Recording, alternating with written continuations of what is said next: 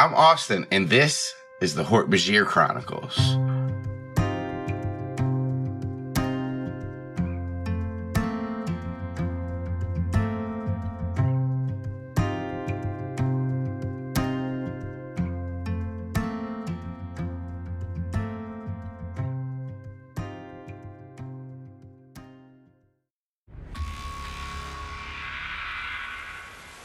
Figures hurriedly enter the tree line near the Yerk outpost base and spread out, unorganized, surprised. Flashlights turn on and begin to scan all the surrounding areas, hushed murmurs relaying information. No sign of the Andalite bandits here. Which way did they go? They were in Hork-Bajir morphs. A second wave of humans joins the search, led by none other than Police Chief Chapman. He hid it well, but inside he was panicking. The rest of you fan out, Hork-Bajir in the trees, and covering as much ground as you can. Consider your proximity limit to the city expanded by 10 sectors. Do not be seen, but make sure you are thorough in your search. His tennis shoes sunk into a puddle, and the water sank into his shoe. He felt it on his skin right away. He hadn't even had time to put socks on. He was in such a hurry. His t-shirt and sweatpants were also being soaked as the light mist had turned into a gentle rain. This wasn't one of the booming thunderstorms Ocean Grove was accustomed to. It was a somber spring rain, the kind that didn't even affect your vision or make you shield yourself from the droplets. The controllers expanded their search, following any signs of the fleeing Andalites. At some point, those tracks and trails that the Yerks had picked up just trailed off into nothingness. Chapman, or rather the Yerk in his head, began to think of what would happen to him if the visitor was not found. Would he be reprimanded for not doing his job well enough as the visitor's appointed overseer? Or would he rise in rank himself during the power vacuum? A shimmer in the distance catches his eye, and he turns his flashlight, shining it in that direction. His thoughts then became void because what was emerging from the tree was an Andalite. But one he had come to know, Visser 3's Andalite host. The Visser looked surprised to see him, his main eyes wide. "Visser," Chapman spoke. The dark brown eyes then narrowed and glared back at Chapman.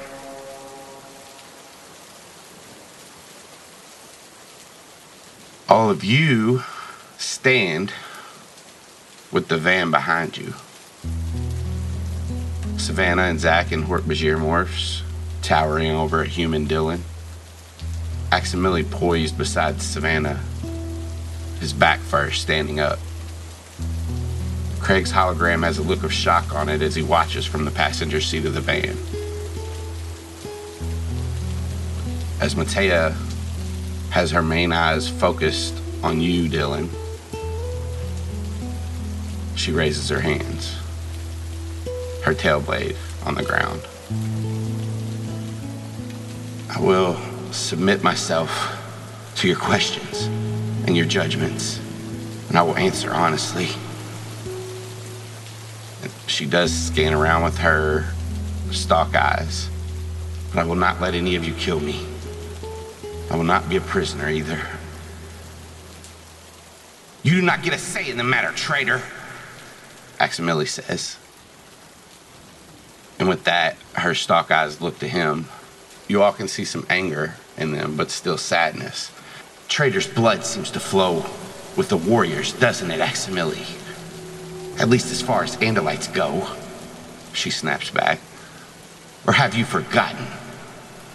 If you are speaking about my brother, I am speaking of your brother," she shoots back. Her thoughts speak boils in anger. "Your brother would be labeled a traitor as well, because of compassion, because he gave these humans a fighting chance. But he had his reasons, didn't he? And I have mine." Aximili stares with all four of his eyes at her furiously, intently. But before he can answer, you all hear in your heads, "Okay, that does it." And then from the sky, thudding on the ground is an already demorphing Cameron. If we're doing this, I want a piece.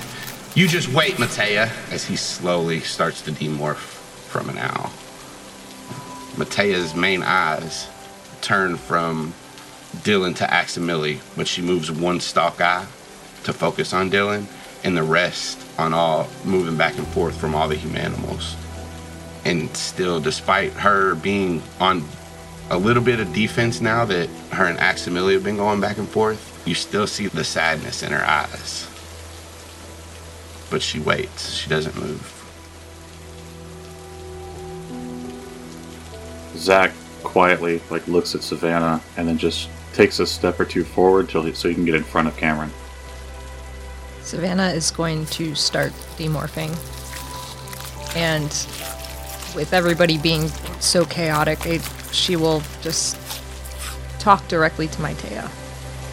And as she's coming out of her Hork-Bajir down to her human body, she's going to say, all right, so the first question is, how are you going to clean up this mess?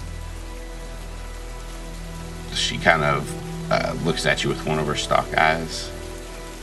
Do you mean the body? All of it.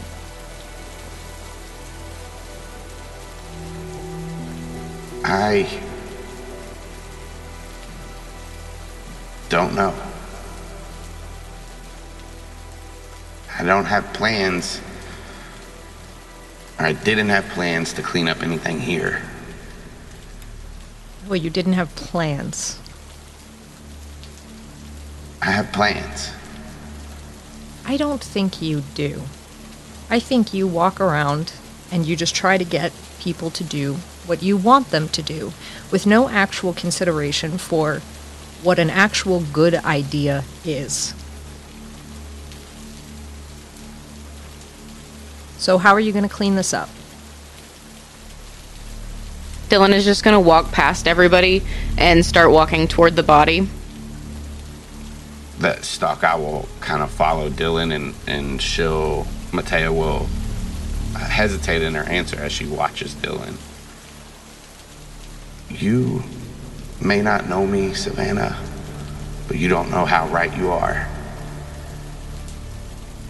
I don't know how I'm gonna clean anything up for you all. For us. Me leaving the mess wouldn't affect me. You sure about that? Not anymore. I won't be wanted any more than I already am. You are disappointingly short-sighted.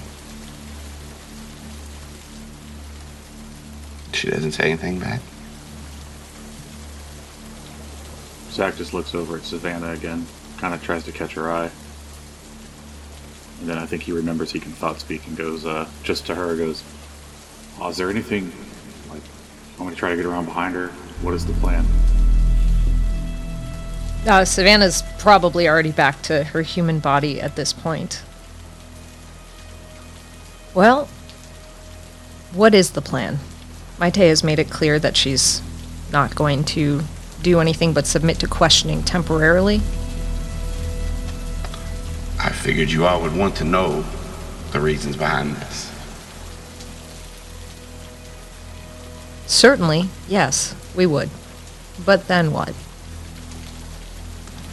And then I'll go on my way.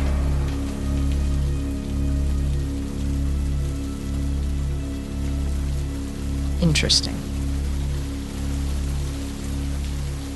I will need the box. No. What is Dylan doing? As she gets to it, she's just going to stand there for a second, and then she's going to bend down and start attempting to pick up this body. Savannah will start walking over to Dylan. Savannah, as you walk up, you see Dylan heft up this Andalite body, and she has the whole front end of it kind of up and starting to maneuver it onto her shoulder. It's awkward, but Dylan, you feel like you can move this body around. It's not like, you're fully fireman carrying it, but you feel like you have enough of a grip on it that you can drag it. Savannah will help her, even if it's just like, not not mechanically. She will help her. I think as Dylan is hefting this body, and Savannah walks up, Savannah just sees tears streaming down her face. And she says, we have to get him. We can't leave him, right? Right.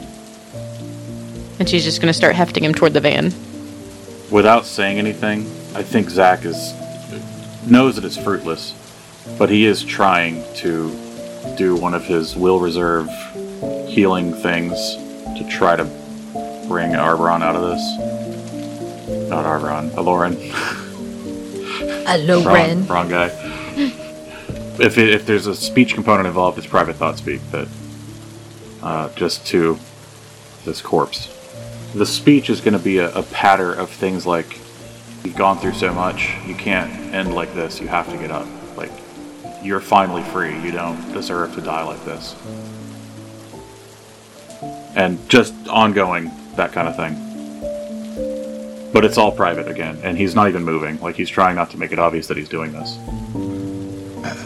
Thought speech is a mixture of words. Like when you're human, you're probably projecting those words, but it's also feelings and, like transferring emotions to help people understand, even if they don't speak the verbal language you speak. And there's like a little bit of a connection when you thought speak, but that feeling is fleeting and all but gone, and you feel the last strand of it just snap. So I feel him fully die. Yeah, in a way. It's the second time I've felt an Andalite die. I think Zach just kind of turns away from the group and starts demorphing. As you turn, Cameron moves past you, and he stops right in front of Matea, and they just stand eye to eye. And he just huffs at her and walks past and helps Dylan and Savannah. And you guys pull the body back to the van. And as you load it up, Matea doesn't move from her position, but still waits there. I had to do it. Get in the van. Do what she says. After a couple beats, Matea will move towards the van and get in. And after they get the body in the van, Dylan's going to go around to the driver's seat and make sure that everybody's inside. Yeah, Cameron will hop in. Zach gets in last. Aximili's in, and he stands where he is like right next to Matea, and his blade is at the ready. Should we get back to the cabin and do this on our turf? At that, Dylan cranks the van and starts heading toward the cabin. I'm assuming that it's probably a pretty silent ride. That time passes. Eventually, you make it back to Oscar's cabin. Cameron will slide the door open as you get there, and the rain that was like a mist is now falling a little bit more gently. He hops out. Aximili, what are your people's rituals around this? We have a death ritual that we can perform for him. I will get it set up and instruct you all in the ways. Okay. Maybe at dawn.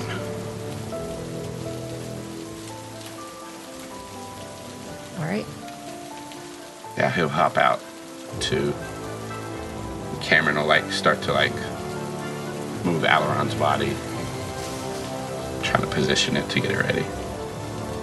Zach will help him. And Craig's still with us, correct? Mm-hmm. assuming that Savannah's kind of getting out of the van now, I think she's just going to be like, all right, Maiteo, let's go and we can start finding out why you made the decisions that you did. Yes.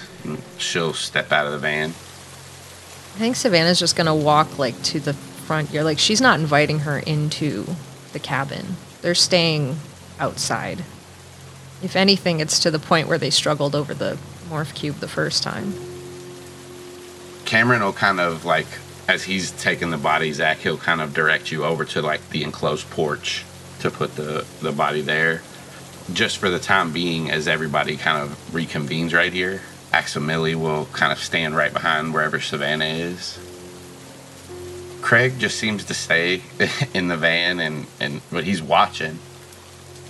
Zach makes sure his eyes are closed, his main eyes and his stalk eyes. We try to set him up in something like what looks like a comfortable position, rather than just dumping him on the floor, you know. Yeah. I'm trying very hard to be respectful. Yeah. Cameron is too. You can see him kind of like, as he's putting the head down, it's gentle. Yeah. I think Dylan's gonna walk inside and go upstairs and grab a sheet and bring it back down to lay over him. When Cameron and I finish, I nudge him inside. So we gotta go wash our hands, man. Yeah. I'm sure we got blood on our hands, so I'm just gonna kind of like remind him of that. As he like walks past, nearing Savannah, he's gonna say, "You good?" Yeah. He'll walk in. Mateo will be standing in the rain as like you guys are gathered near the porch. If you all need a minute to yourselves first, you can take it. I won't leave. Savannah, who pointedly has not removed any blood or anything that may have gotten on her from this point, just looks at Dylan and says, I think perhaps you deserve the first questions. I don't even know where to begin right now. That was your dad. It was. But that wasn't about our relationship. That relationship, a father and daughter relationship, was almost non-existent. This is about something much deeper, much more wrong than the relationship between two beings. What was it about? As you say that, Cameron will rejoin back outside and Zach behind him. Before I tell you, I just want you all to know that you may judge me and you may condemn me. Some of you may even sympathize with me, but whatever feelings you have about this, you all need to understand that we are not the same. And Stalk Eye does glance at Aximili with that.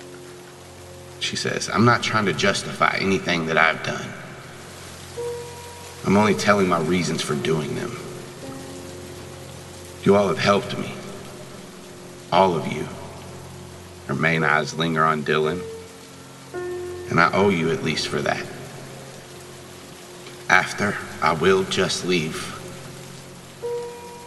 With the box, I hope. And you may try and stop me if you wish, but you will have to kill me to achieve that. I don't wish any of you harm.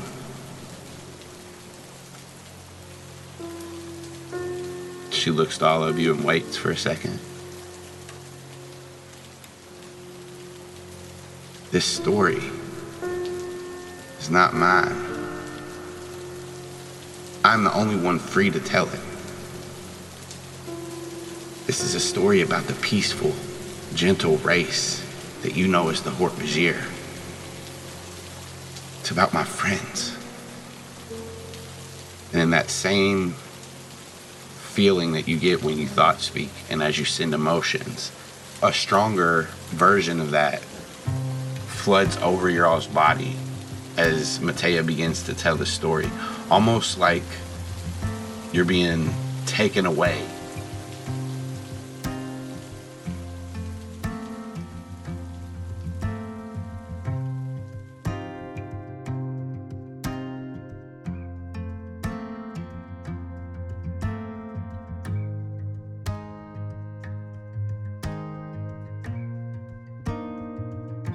It's dark. Mother Sky weeps and her voice crashes out in the night, calling out to Father Deep. The falling water splashes off the enormous leaves that make up the canopy above. It pools in the recesses of the thick, intertwining branches. A large, dark green talon splashes into a puddle as a 7-foot-tall, scaled creature moves hurriedly across the branch. Its limbs are bladed at its joints, and its arms end in razor-sharp claws. His long snake-like neck swivels his head back and forth, and there's 3 horns jutting out of it, soaked and glistening in the night glow of Mother Sky. He pauses and gazes at a carved-out section of a trunk of one of these massive trees. His bladed tail sways opposite of his head as he strides forward. Inside is another one of these creatures, knelt down over a bed of thick, soft leaves. She looks back at the creature and gives him a pleasant nod, a happy nod. Another one of their kind, the Hork-Bajir, steps forward to greet the soother. My young one, Kefa Hami. The kneeling female Hork-Bajir raises and turns to face the soother. She lets her arms fall to her side as her young one clings around her neck and begins to crawl up. She is small, the soother says. She young one, the male Hork-Bajir, called Dak Hami, says. Young one small. She smaller than other young one. Kefa Hami different, says Loha, the mother. The soother meets the gaze of Loha. Different, he wonders aloud as he begins to realize. A gift, Doc says. Mother Sky give us Kefa Hami. She is seer. Seer, the soother nods. Dak nods back and watches as his young one scurries around her mother's neck. The soother turns out of the hut and goes to walk away, with purpose. He moves to the end of the branch, and this branch stretches out above many trees, but still below the canopy.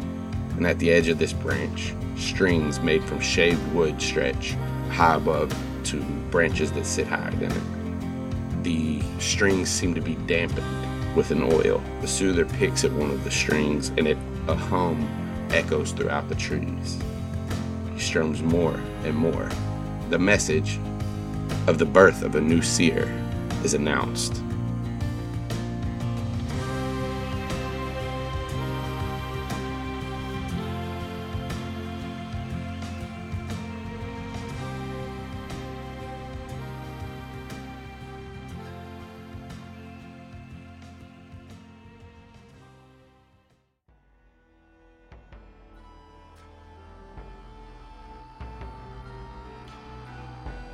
Three Hork-Bajir figures race up the canopy towards the edge of Father Deep, high in the trees. First, we see a rather large Hork-Bajir slam down on a branch and look forward. Tim, do you want to describe your character? Yeah, I am a big-ass Hork-Bajir with heavy blades. The lizard-like creature, bladed appendages. But I'm big. What do you do?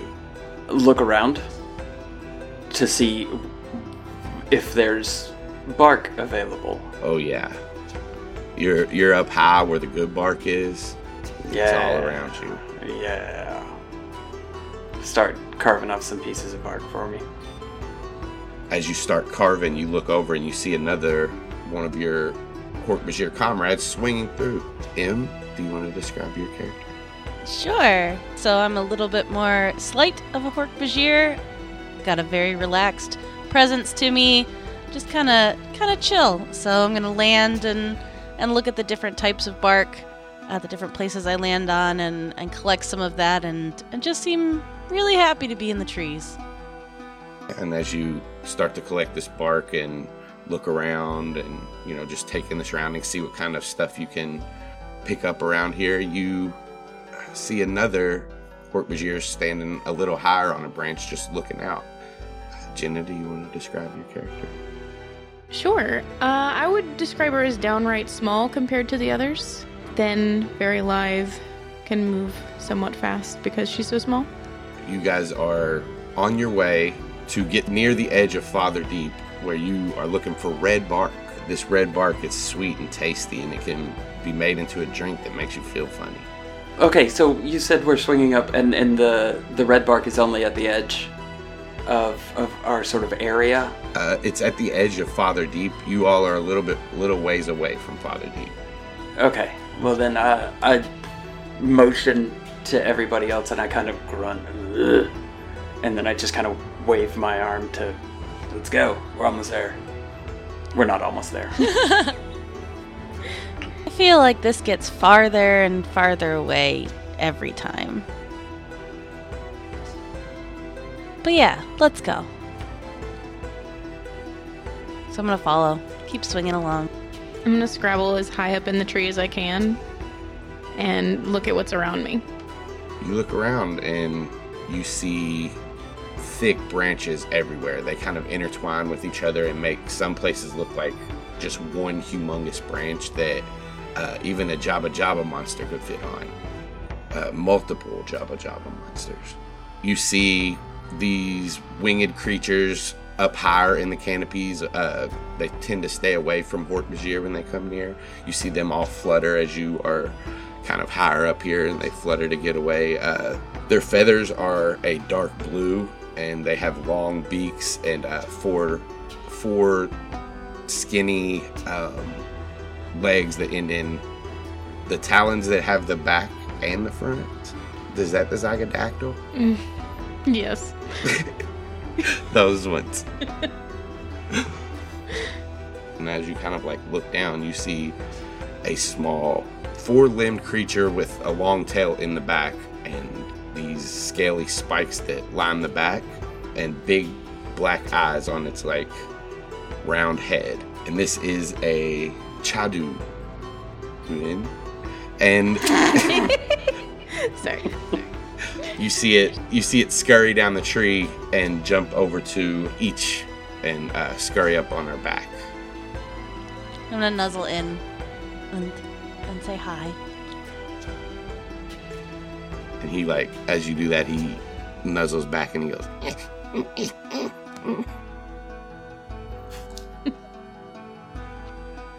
Kefa, also, as you look in the distance and you kind of peer through the trees back up, you see a bright sky with the light of Mother Sky shining down on you.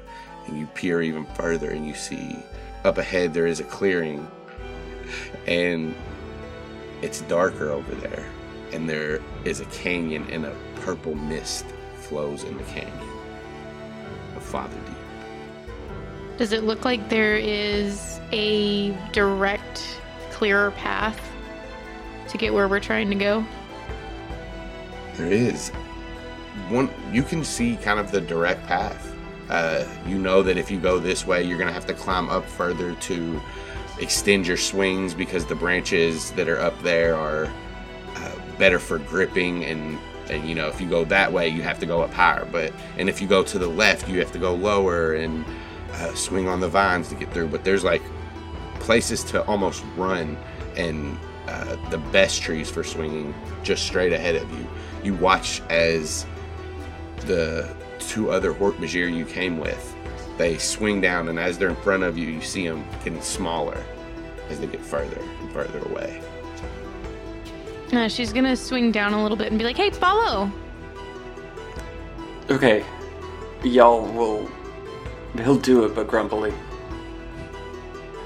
There's been enough times where he's been wrong about the way to go, so he just listens now. He's like, ugh. Yeah, I'm gonna scritch my little pet and say, come, and follow along. You guys take off in the way that Kefa has shown you. As you swing, let's roll some initiative and do a skills challenge to get to Father D. Skills challenges, how they work is you pick a skill and describe how you want to use it to accomplish a goal in order to get to your greater goal, which is to get to Father Deep to get the red bark. Each, you are up.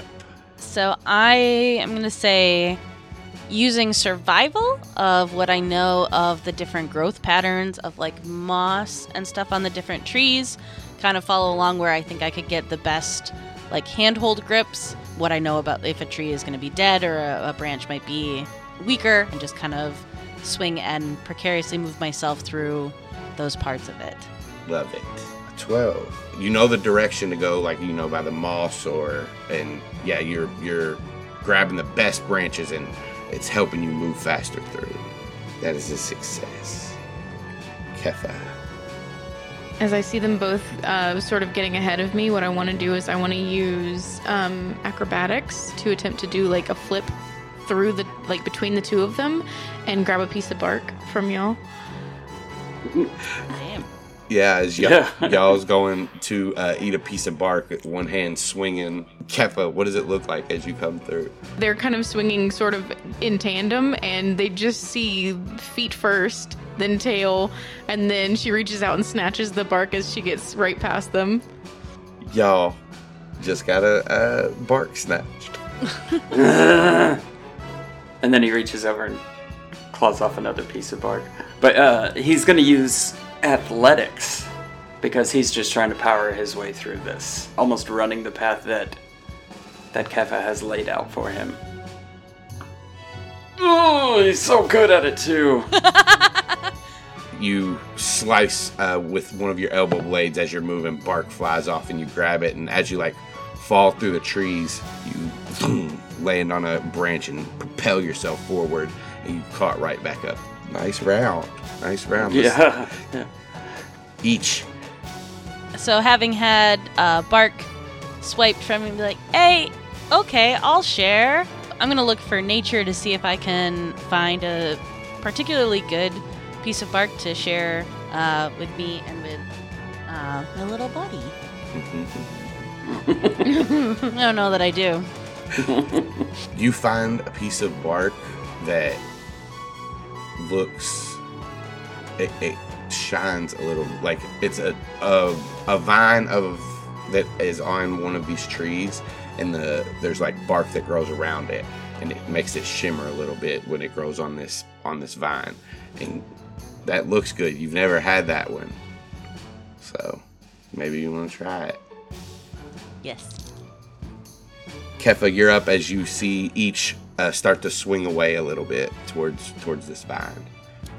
Let's use nature. I think I want to use nature to see if, like, I know what this vine is that each is about to place into both her mouth and tiny little buddies. Roll it up. Oh, God. Oh, no. Oh, no. You haven't ever seen it before, but it looks pretty good. Y'all. So either a sleight of hand or a stealth to try and steal back my bark while she's paying attention to what each is doing. I feel like it should be sleight of hand. Yeah. Oh, no. You are watching as Kefa is watching each, and you see her just holding that bark for a second as she gazes off, and you're focused on the bark. You forget your depth, and you just let go of the branch behind you and smack into Kefa, and you all both go tumbling end over end off the bark. No. Each, you slam and you're hanging on the tree next to this vine with this bark.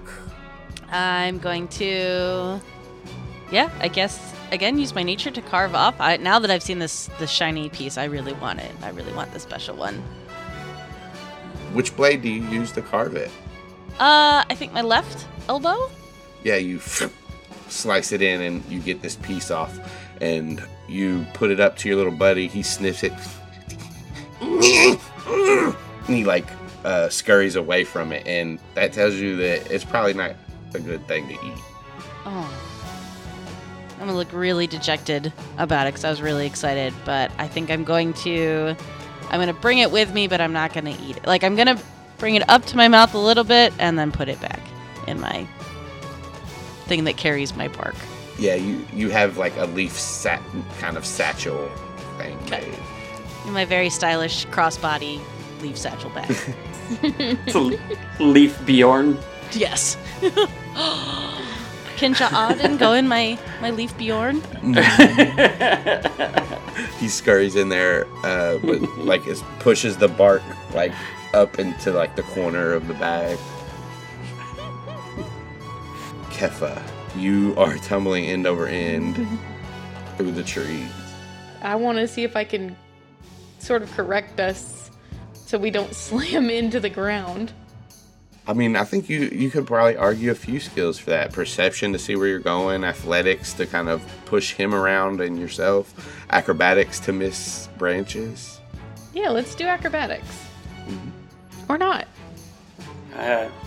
As you're falling, there's this clump of branches, and there is a hole in the middle of it that you could fit through, slide through, and not have to, slam into the branch.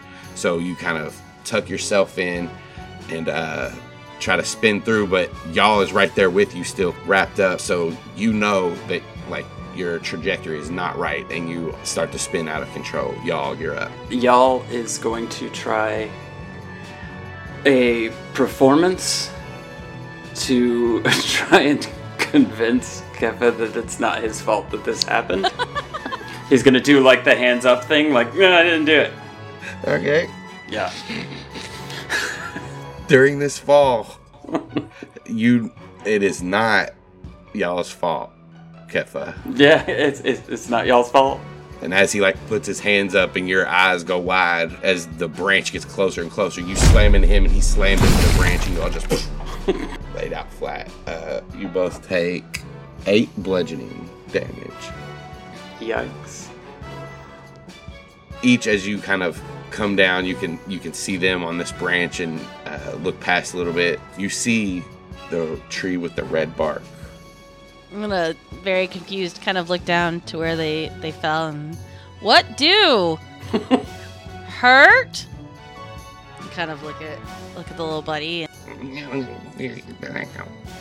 Yeah, so I'm gonna assume that they're fine and that they'll figure it out, and I'm gonna keep moving my way towards the red bark.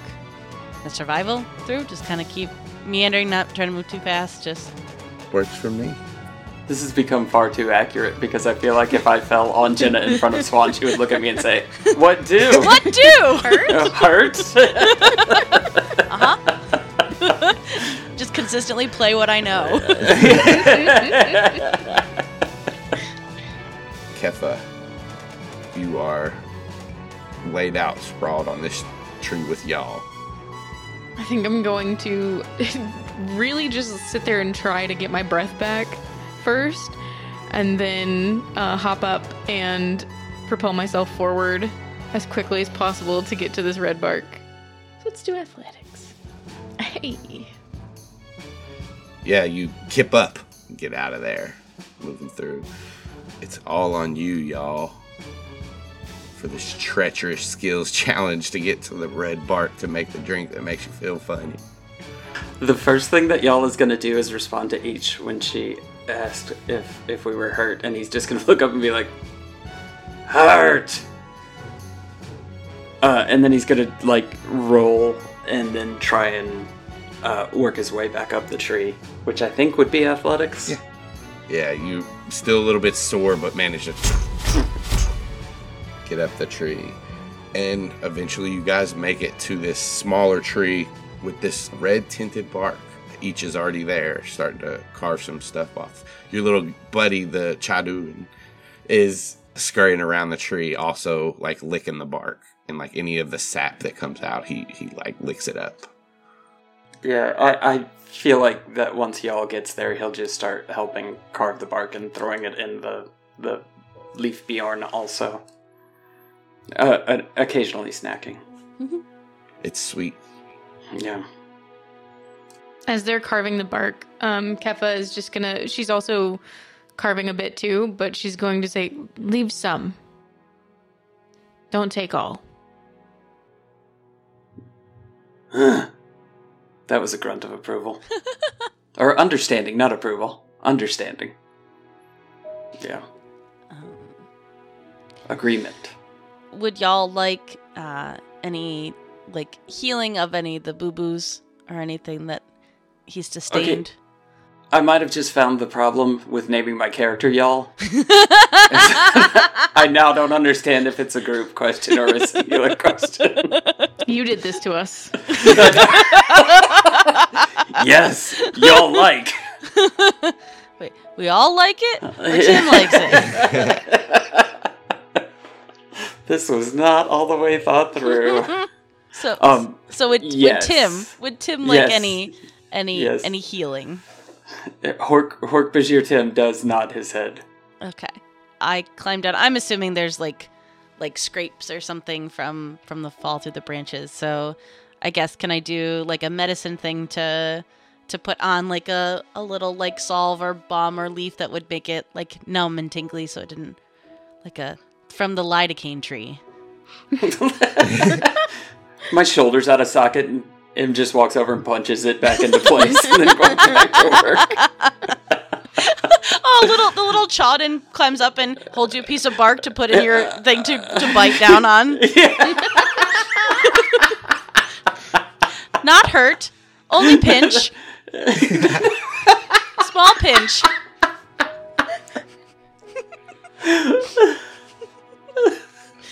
So yeah, you can roll that medicine check. You guys are out of the skills challenge now. You passed.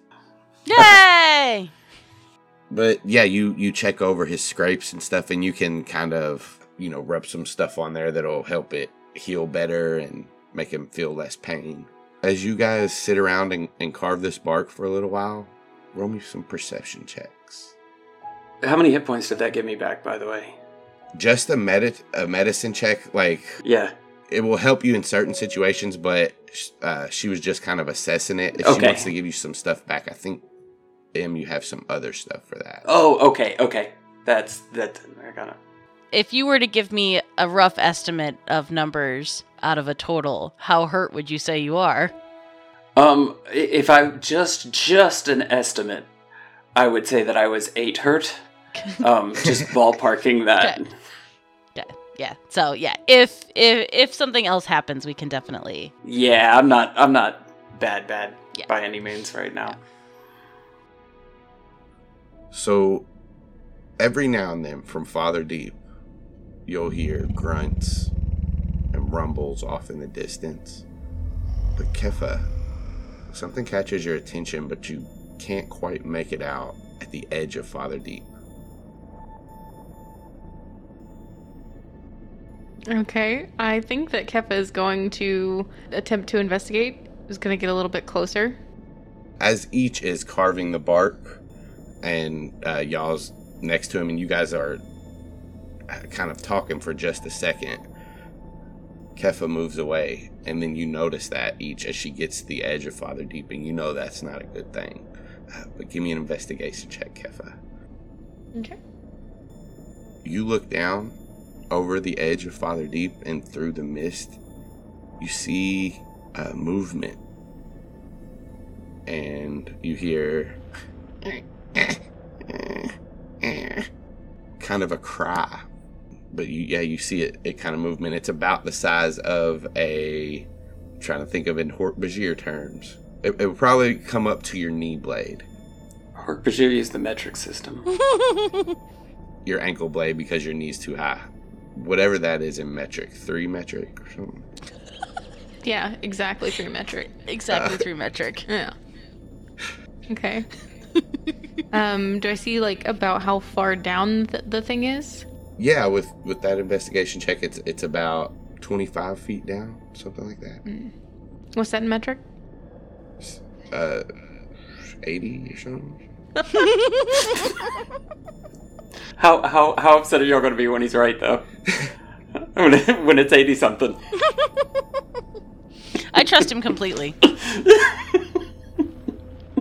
Okay, I'm gonna look for a way to get, like, something that looks like I can either hold on to a route to sort of climb down or a path.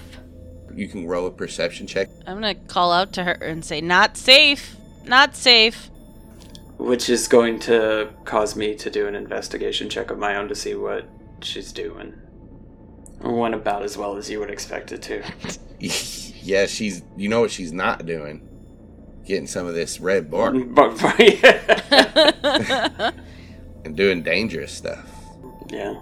I'm gonna, to quote the great Emily, I'm gonna say, "What do?"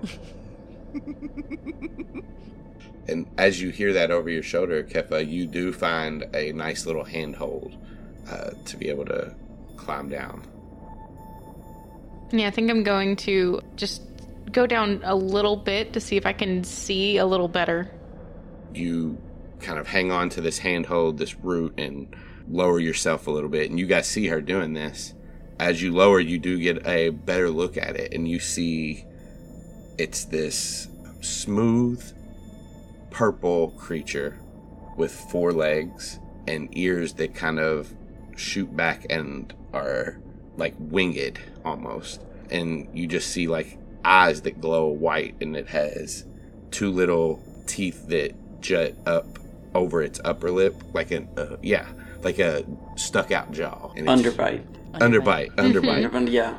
And it's just down there with its legs up. While Kefa is doing Kefa things, I'm gonna look at each. Just confused. Like, what do we do? Danger. Why there when red bark here? And then he'll go back to doing the red bark, because that makes good sense. Why there when red bark here? You all can roll me perception checks again. Kef, are you going down any lower, or are you pulling yourself back up? I want to do some sort of check to see if I know what this thing is. Let's do history or nature. Okay. Father Deep has a lot of beasts that can hurt, and who knows what kind there are. There are many different kinds. You haven't seen this one before. With those perception checks, each, and y'all each hear more groans from Father Deep, and these seem to be getting louder. Can you describe the groan a little more? Like, are you talking like earthquake kind of groan? Like a low like rumble. Big and loud? Yeah. Okay. Not like a creature growl? Yeah, like a creature growl in the distance. Okay. It just sounds like a low rumble. Okay. Okay. So, y'all is gonna hurriedly cut off some more bark and then just be like, Kefa, we go. Not safe. No stay. Kefa's gonna pull herself up to where her head is above the edge of the little crevice there and say, hurt. And then sort of pop back down. Y'all's gonna be like, Kefa hurt? Pop up. No. No, dumbass. Yes. It's all so real.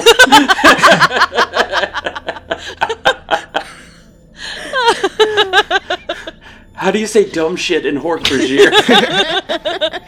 I don't know. There was so much in that no. There was so much back in there. No. Each would climb down and even though she's scared, kind of move over to try and go see where Kefa is. Well, if both are going, then I'm going too. As you guys move closer, you get to like the edge of Father Deep, and Kefa has lowered herself into this purple mist that flows, and only her top wrist blades stick out as she hangs onto this root.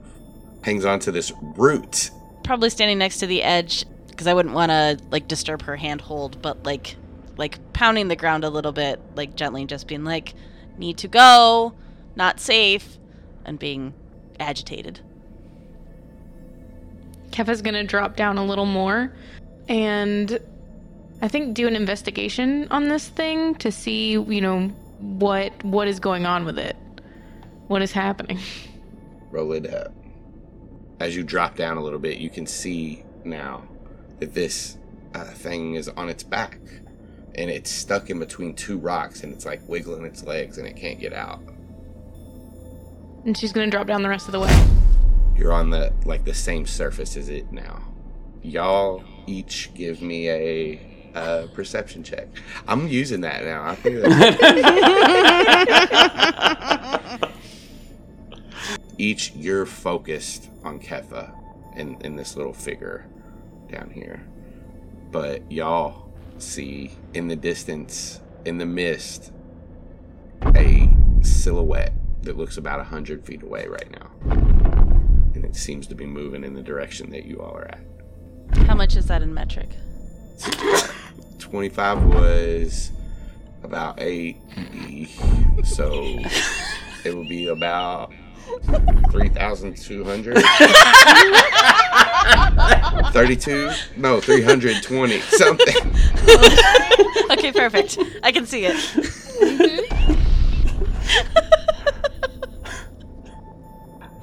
Okay, so I see this as well. You see it. I'm focused on Kefa. Okay, I don't see anything. You see this exclusively. Yeah, I'm climbing down. If they're, like I said, I'm following both of them. I'm still at the edge. I don't want to climb down. I go up and I put my hand on Kefa, and I'm like, "We go now. Danger." I'm just gonna gesture to the thing that's stuck in the rock. Help first. Like he's not sure about it, but he'll hop down and he'll start trying to move the rock. And he kind of alerts you guys to the silhouette, and you see it still moving closer.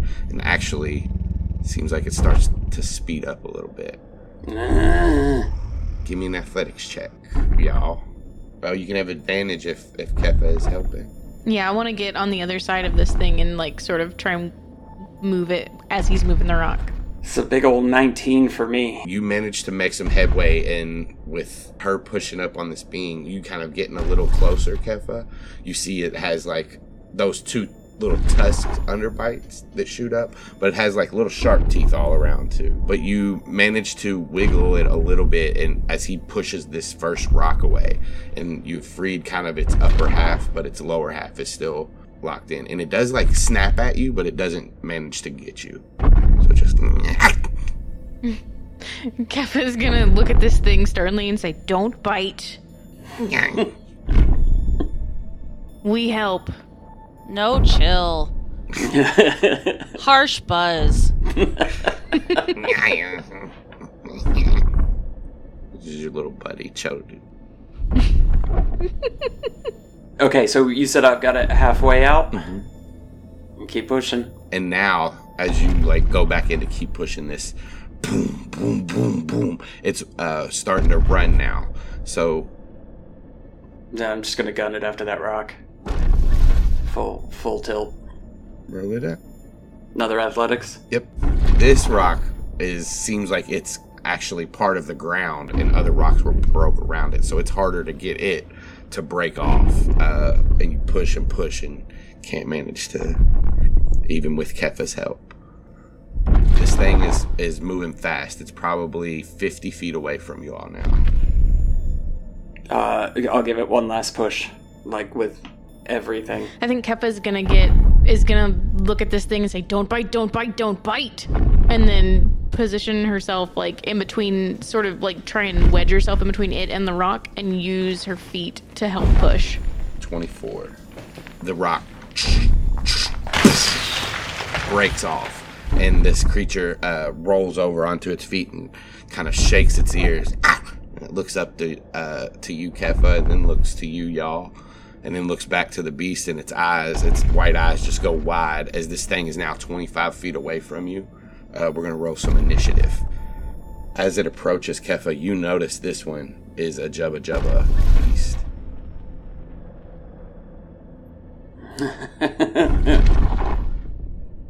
Okay, y'all, this is very easy.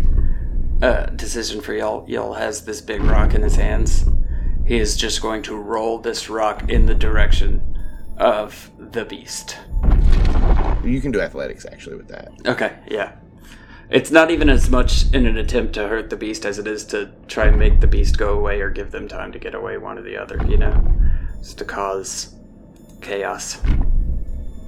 Yeah, as it's running forward, you push this rock down another ledge that is kind of separating you from the ground floor, or at least as far as you can see down of Father Deep at the moment. As it rolls, this thing goes to jump, and it just hits the bottom of its legs and kind of staggers it for a second.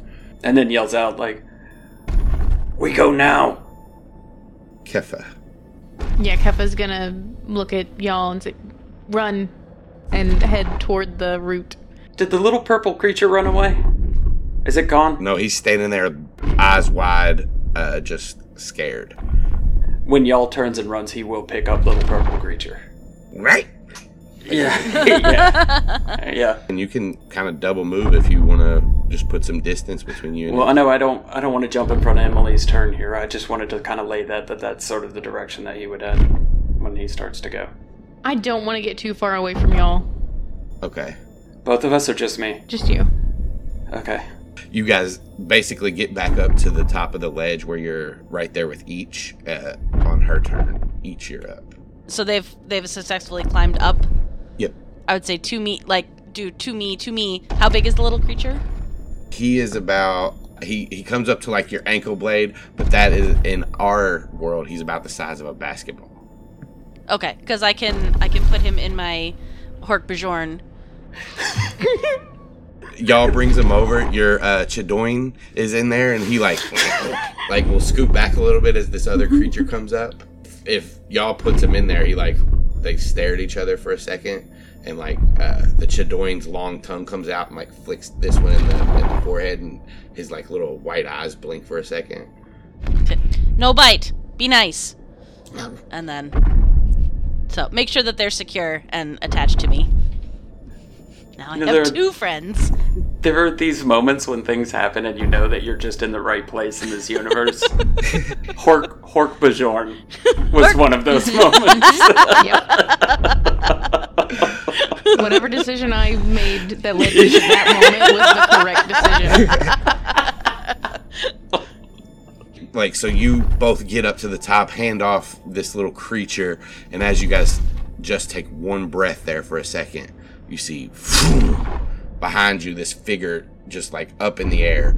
Two massive 3-fingered hands spread out as this cry rings out in front of you. And you see that this Jubba Jubba monster has 2 huge red eyes on the top of its head, and 2 bone tusks that seem to stick out from underneath those eyes, and then what looks like a big nose. It's just a big nose with more tusks that come out of the mouth. Its body is like elongated and comes at its knees, do the thing where they're not really folded back, but people like to think they're folded back. And it has like 3 toe-looking things that stick out on the ground, but two more bone tusks that come out of its knee and also rests on the ground. And it's like stretched up behind you guys, and it swings down to try to grapple, we'll say, y'all. So if you want to make me an athletics check. Sure. That's I don't want to talk about it. Barely gotcha. This thing reaches and wraps these 3-finger claws around your body and lifts you up in the air.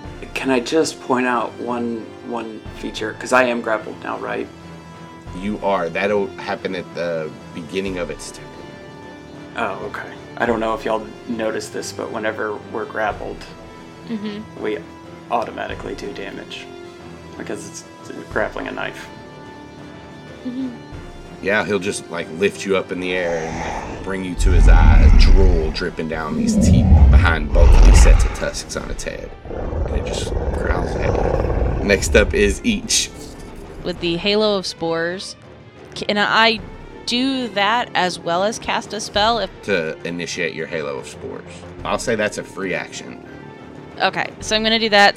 I release and surround myself with nearly invisible necrotic spores that are harmless until I unleash them on a creature nearby. So it'll be in front of me in the space that we're occupying. So when it moves into that, we can deal necrotic damage. And then the spell that I want to cast is Blight. I'm not strong, but I'm going to fuck him up with some plants. The Blight is... Cast out rot spores that wash over a creature of my choice, so not y'all, just the Jubba Jubba, and it drains the moisture and vitality from it. The target must make a Constitution saving throw. Y'all remember that time that M dehydrated a Jubba Jubba? Gonna turn him into jerky. Jubba Jubba jerky. Jubba Jubba jerky. He rolled a 19 altogether. Your DC is 14. Okay. And then we'll half that damage to it. Yeah, it's 18. As those spores like you hit like parts of its skin as it's reached up behind you, you see it just kind of coil over and like bring its arms back down, pulling y'all closer to it. But it did not like that. Next up is Kefa. Yeah, as it pulls y'all in, what I want to do is I want to hit the hand that's holding y'all with my tail blade. Okay. As you kind of swing your tail blade, he just moves y'all in front of it, which blocks the hit from it. Smack him with your tail, and as he like blocks your hit. Anything else? Not yet. Y'all. I am going to struggle. Well, yeah, I'm just going to try and break loose. Like, I don't know. You can roll another athletics check. I am scared, though. Y'all is scared or Tim is scared? Both. I don't even think that I would be attacking. I think I would just be trying to, like, break loose. You know what I'm saying? Yeah. Like, just trying to wiggle out.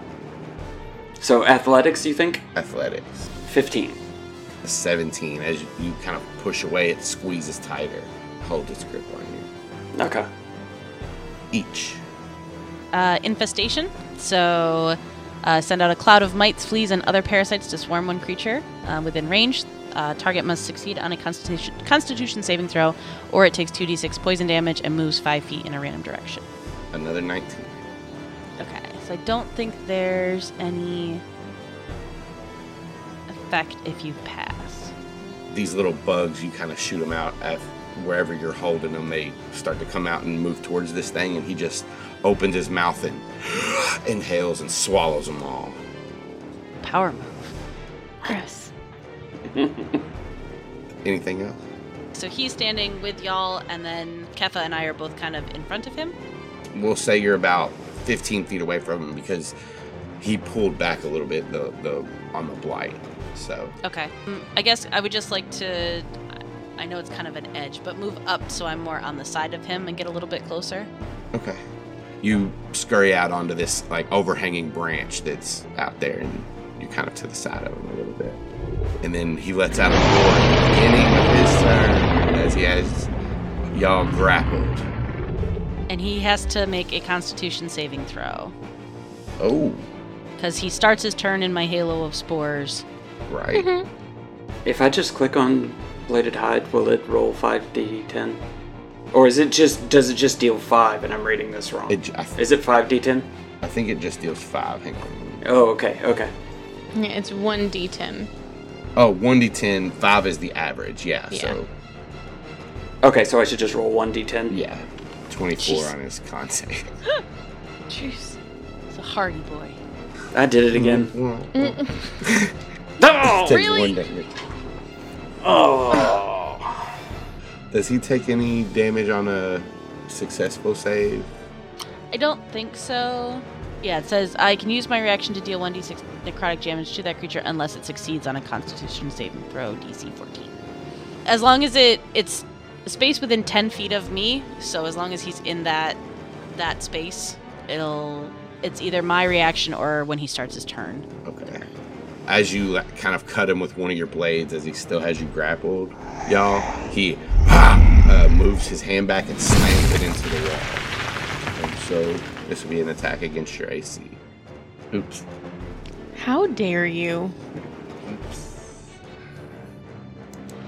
So it'll be double the dice. I don't like that, though.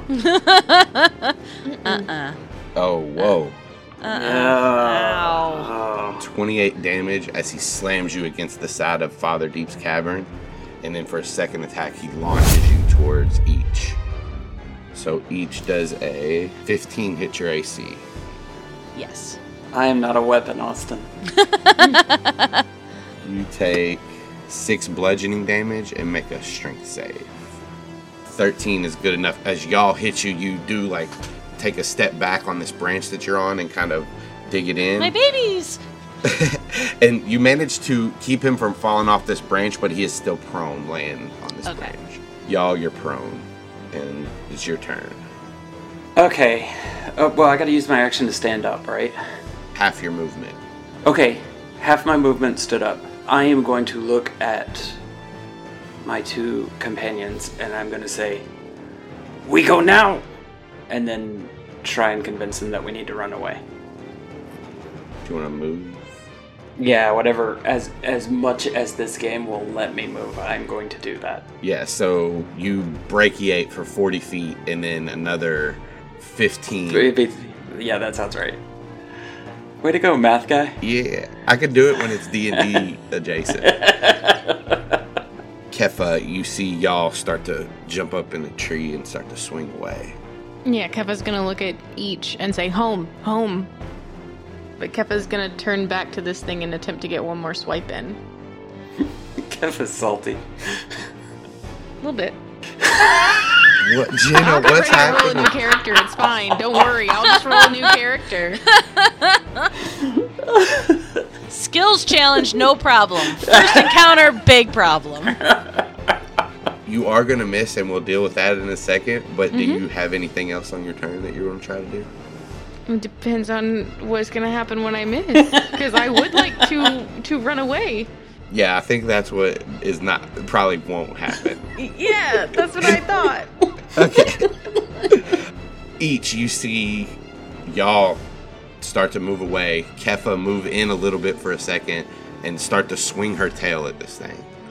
I would like to poison spray. Hey, guess what? Constitution saving throw. Apparently all of my spells attack Constitution, so. A 13 fails. Yay! Okay, 1d12 poison damage. Yeah, take that. Stings right in your paper cuts. Right in the cut that y'all made. That's where you get it. That one little spot. I would like to start to move back, but not full speed. I don't want to leave Kefa, but I want to move back out of any swipe or grapple distance with my babies. You like hold your Hork-Bajir close and jump up with one of your hands and start to move back a little bit. And then at the beginning of its turn, he's not grappling anybody. He's not within the halo of spores anymore. And as you swing your tail forward, he dodges out of the way and tries to wrap his fingers around you. So that'll be an athletics or an acrobatics check. Mm-hmm. You just managed to jump up out of the way as his hands close around, and now you can take the rest of your movement.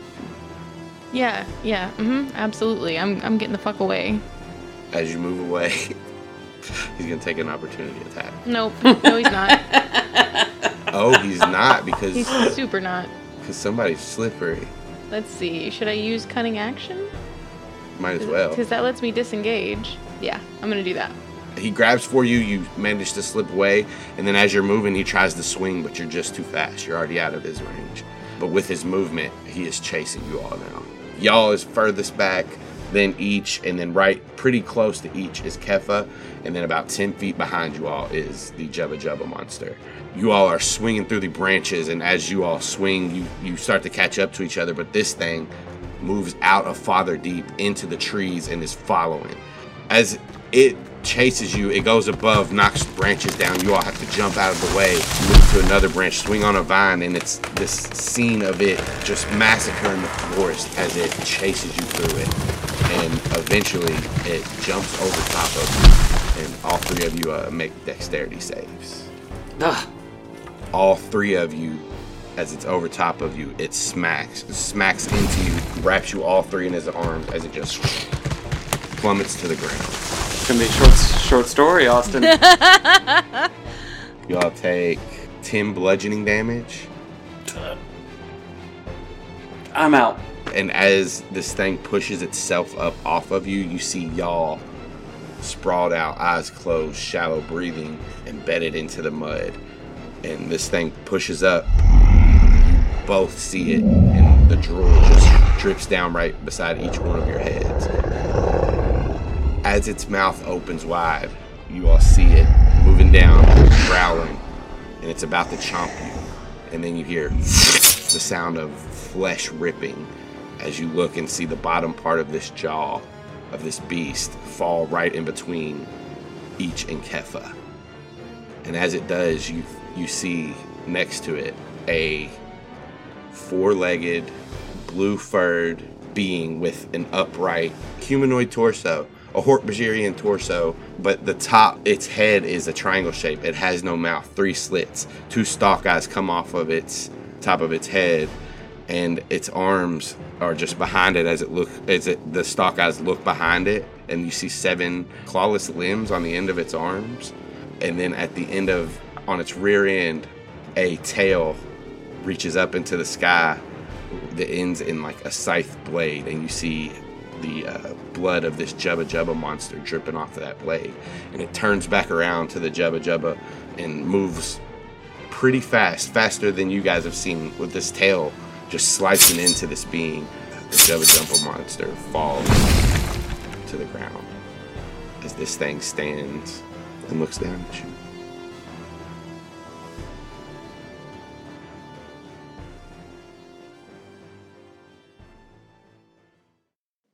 An almost barren planet sits in the dark expanse of space, many light years from the next inhabitable home of any species in the galaxy. The creatures of this planet were destined to live their existence, isolated, alone. But funny things happen when you just let the universe be, and destiny is not always an unbreakable certainty. Sometimes, even with all the odds stacked against it, life finds a way.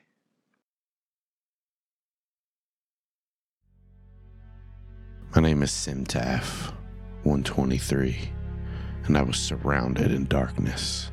Complete, total, utterly endless space of void, darkness, and silence. It was the only life I knew. I didn't even know to want more than the subtle vibrations of the liquid of the Yerk pool, or the occasional feeling of running into one of my pool mates. The life of a Yerk was simple then. Swim and absorb Kandrona. Exist. That's it. I could think, be it on a very limited scale. There were also ways to communicate some things to my pool mates. Aggression, with rougher bumps. Direction. We could nudge each other. To ensure survival of our species, we may push each other towards direct Kandrona rays. If the current around me sped up, I knew that there could be danger. It could be an alcove with no Kandrona, or a Yerk eater. So best to avoid anything like that. A few other instinctual actions. Until my world opened up. The day I was chosen, I had found a nice open patch of Kandrona. I was almost nourished, and then suddenly, the pool liquid swirled around, and I felt my entire body engulfed and pulled quickly through the liquid. And for the first time in my life, I felt the dry heat of the Kandrona, and I did not like it. I panicked and twisted my body, and then that's when I felt it. A crevice, a small sliver of an opening. It was my only way to escape. I began to try and enter, squeezing my body through the crack. Right as I was preparing to push myself through, I was shoved down, and whatever had me trapped loosened. As soon as I was free, I moved to the first place I felt could shield me from the harsh Kandrona, a cave. I pushed the rest of my body into this canal, searching desperately for the familiarity of the pool that I've always known. I came to a point where the rough canal around me opened up. It was still narrow, but I could spread my body around it. The surface had a texture that felt lumpy, but there were crevasses all around, and I could seep into and grip onto them while I rested. As I sunk in, I felt a jolt of energy run through my body. It was like nothing I'd ever felt before. I was so confused. I began to feel it more and more through other parts of my body, and it was overwhelming. With these feelings began to come information and instincts that I couldn't ever have dreamed of. I couldn't process all of it. It all happened within minutes. There's still no real way to explain it. I had access to so many new things, and once my mind began to catch up, more of my own basic instincts kicked in, and I could begin to control the information I was learning. Whatever this cave was that I stumbled on was the source of this, and I could access different parts just by thinking about it. I began to try to activate only one crevasse at a time, and it worked. My world opened up even more, and I was sent right back into shock. I had never seen before this moment. I don't know that I would ever have understood had I not been connected to this cave. Once I opened what I know now as my eyes, the other crevices began feeding me the information that I needed to understand. It was bright. It was brilliant. Lights, colors, textures, shapes, depth. I was taking all of this in for the first time. Why I cannot move? It again took myself time to begin to comprehend what that was. The thought was not my thought. I didn't even know what move was. I didn't know what language was, but I understood quickly enough to adapt. I found out later that is a trait Yerks have. Our brains adapt very quickly when taking in information and knowledge over our hosts. It is instinctual. Cannot speak. What's happening?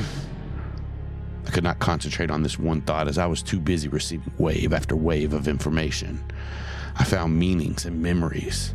I learned what movement was and how to do it in an instant. I learned what a Ged was. A remarkable species. They could see, they could move and hear. That's what this cave was. A Ged. A Ged named Lynn. The Ged were lopsided, blue-furred creatures. Big beady eyes. 3 limbs that extended to the ground. Another, more useless arm. I looked around and I saw other Ged who helped me stand on my 3 limbs. Yerk, the Ged said to me. You are Yerk. This Ged is your host. I looked around. I saw other Ged reaching into a gray liquid that swirled. They pulled out something from the liquid, a darker, gray object. No, it was moving, squirming. It was a creature. Yerk, Lynn thought. Lynn was right. I knew then that's what I was. That's what I really looked like. The Ged, holding a Yerk, took it over to another Ged that was pinned down by yet even more Ged. The Yerk was shoved into his blue ear. An ear is what the Ged used to hear. The Yerk slithered its way in, and I watched as moments later the Ged began to convulse and spasm. I realized the same thing that I had just done to Lynn was now being done to the Ged in front of me. Lynn have the Yerk. That why Lynn can't move. Lynn was right again. He couldn't move because I now controlled his body. I now controlled everything. I could move his body, and I did. I looked at Lynn's hand through Lynn's eyes. I was in control, and there was nothing that Lynn could do about it. I had the power. That's right, Lynn. I am a yerk. You let Lynn go? He pleaded. No, Lynn. I don't think I will.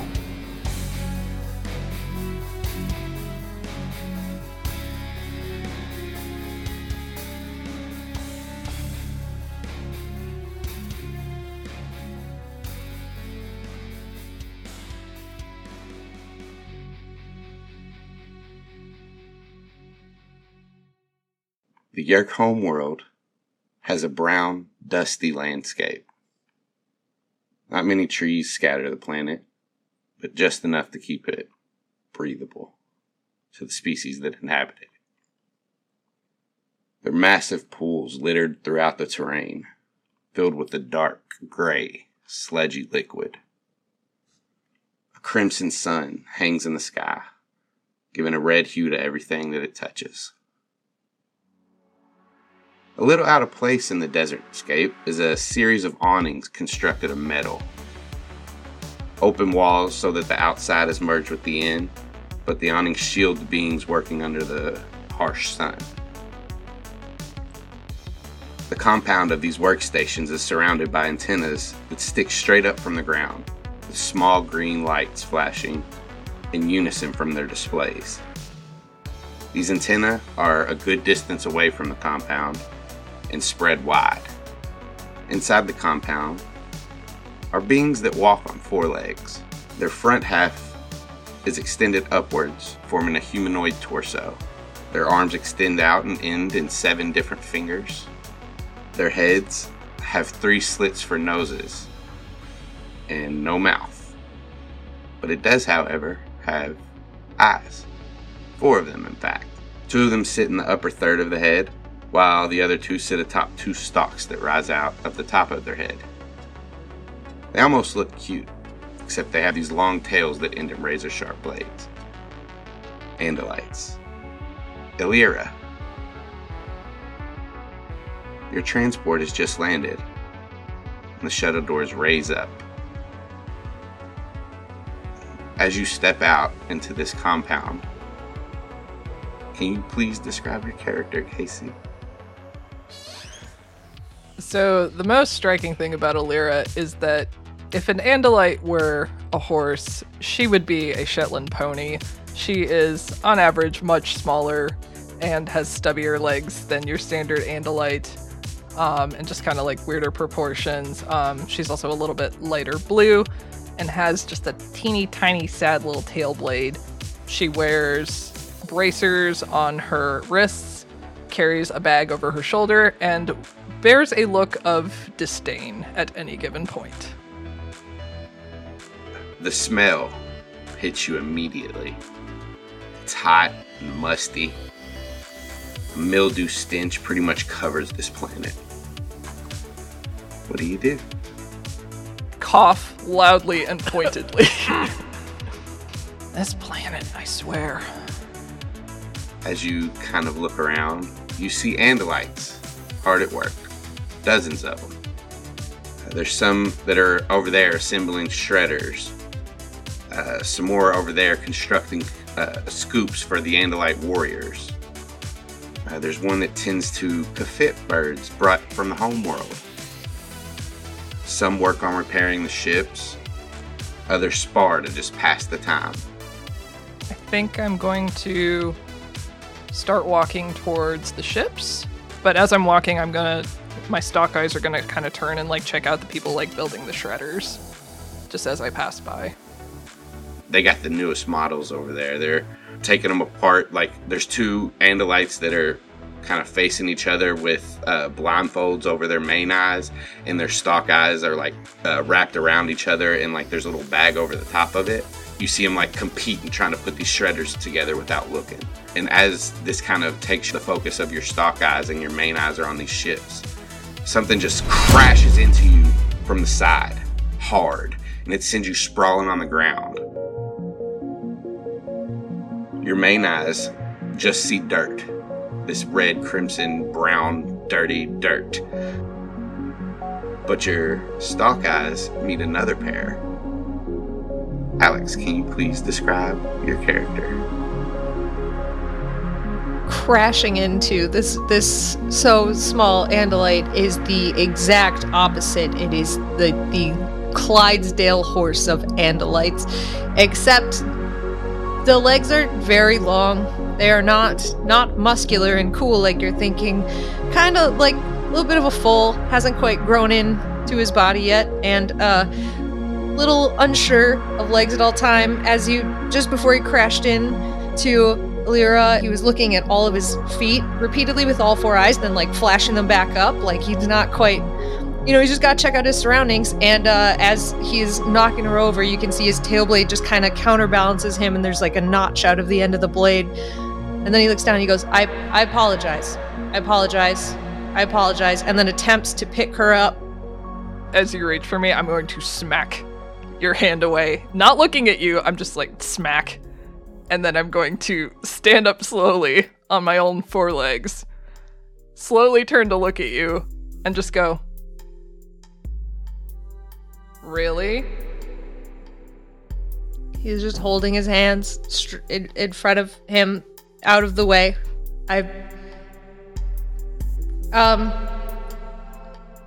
Yes. Really? Yes? Really? Yes is the answer you are looking for. Affirmative.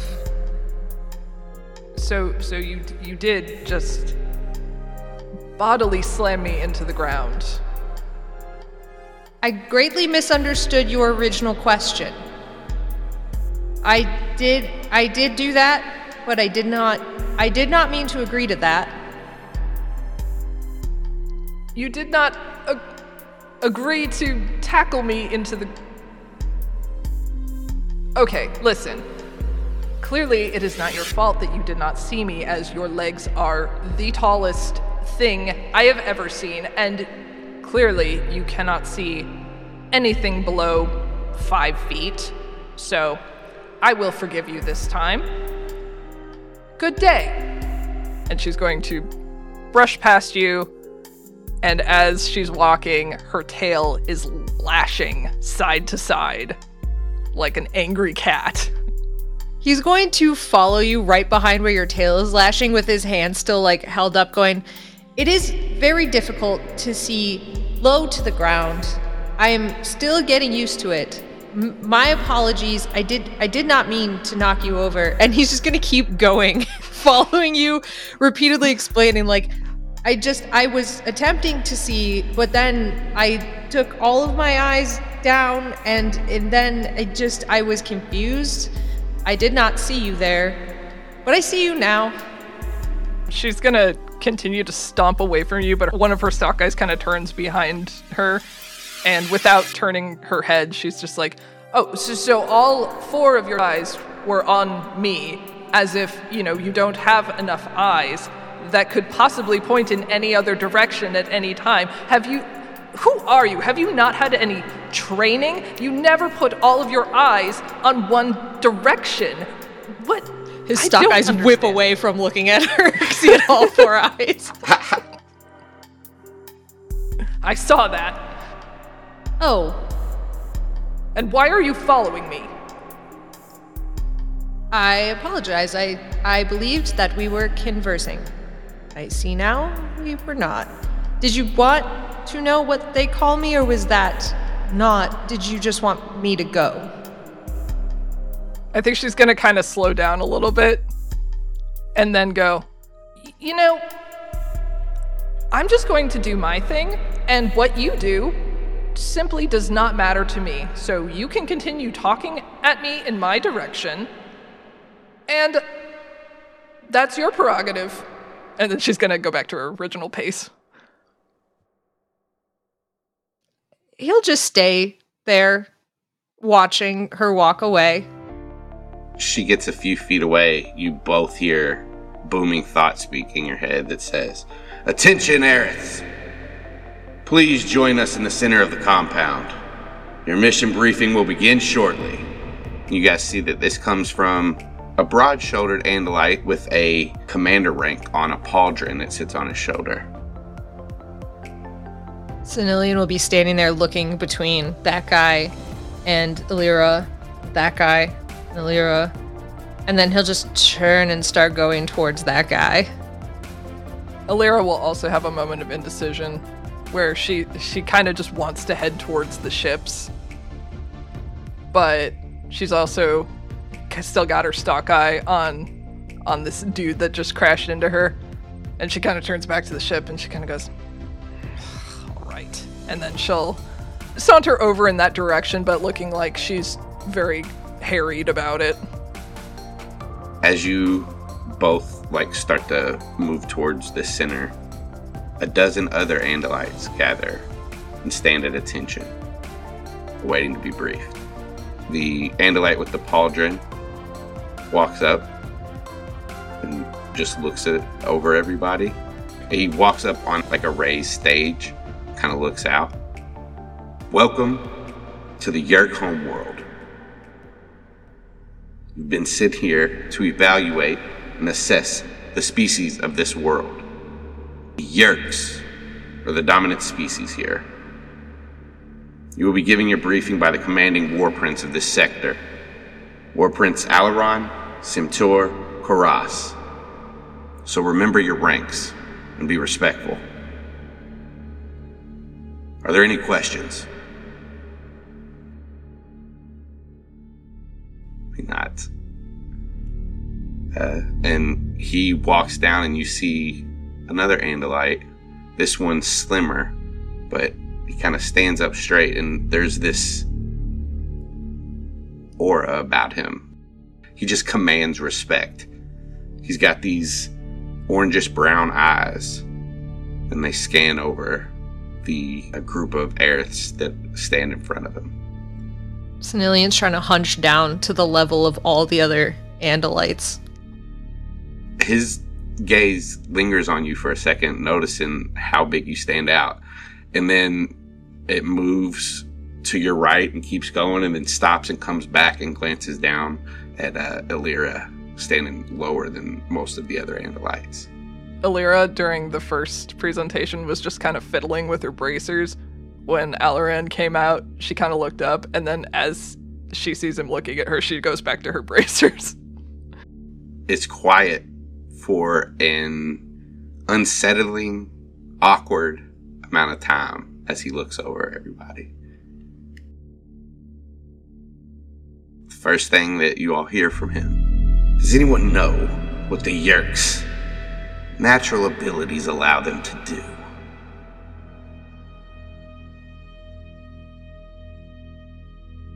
One Andalite, slowly raises a hand. They can take over the minds of a species that they can get in contact with. That's correct. And this Andalite kind of slinks back because as Alaron tells him he's correct, he gives a fierce glare to him.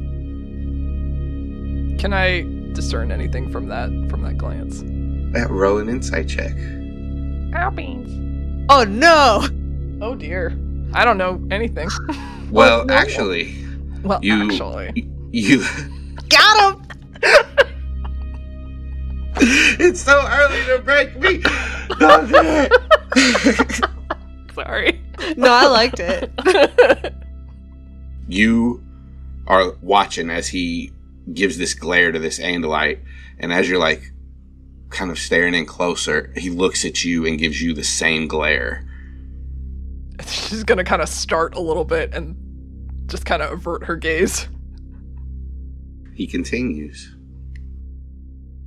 The Yerks are weak, however. They're blind and deaf in their natural state. They need to stay in the pools that surround this planet for 98% of their lives if they cannot take a host. Are you muted, or No, I'm just are you just wondering. doing math? What the 2% is? Yeah. B is wondering. He's sitting there going, what's this? What's the 2%? Where did they go? What do they do? Why? Maybe it's just time spent at the surface of the liquid. The hosts on this planet are no warriors either. The Ged are crippled beings. They limp around, they're not very strong or durable. But that is my concern for now. You're not here to play heroes. You're not here to find glory. You must earn that right. The right to be called an Andalite warrior. While you're here, you will patrol. You will monitor the area and creatures here, and you will log it and turn it in every 3 rotations. If there's anything you find that needs immediate attention, tell your superiors. Do not leave the campus for any reason. Now I want to end this briefing with a few questions. We know the Yeerks have abilities that will allow them to rule over the primitive species of this planet. Yes, but that will be the natural way of things. That would not upset the balance of the galaxy at large. So why do we monitor here? Why not let the species stay on their planet and go on with our lives? He looks around. None of you have an answer? Alira's thinking of an answer, but she doesn't want to say it out loud. She's just kind of rolling her eyes. Yeah, Senilian shrinking down as just trying to get smaller. Both of you roll me performance checks. God damn it. All right. Pretty low. Yeah, pretty bad. Pretty freaking low. Mine's Pretty freaking bad. Yeah. He looks directly to you, Senilian. You. Do you know what Ciro's kindness is? Yep. Why don't you tell everyone?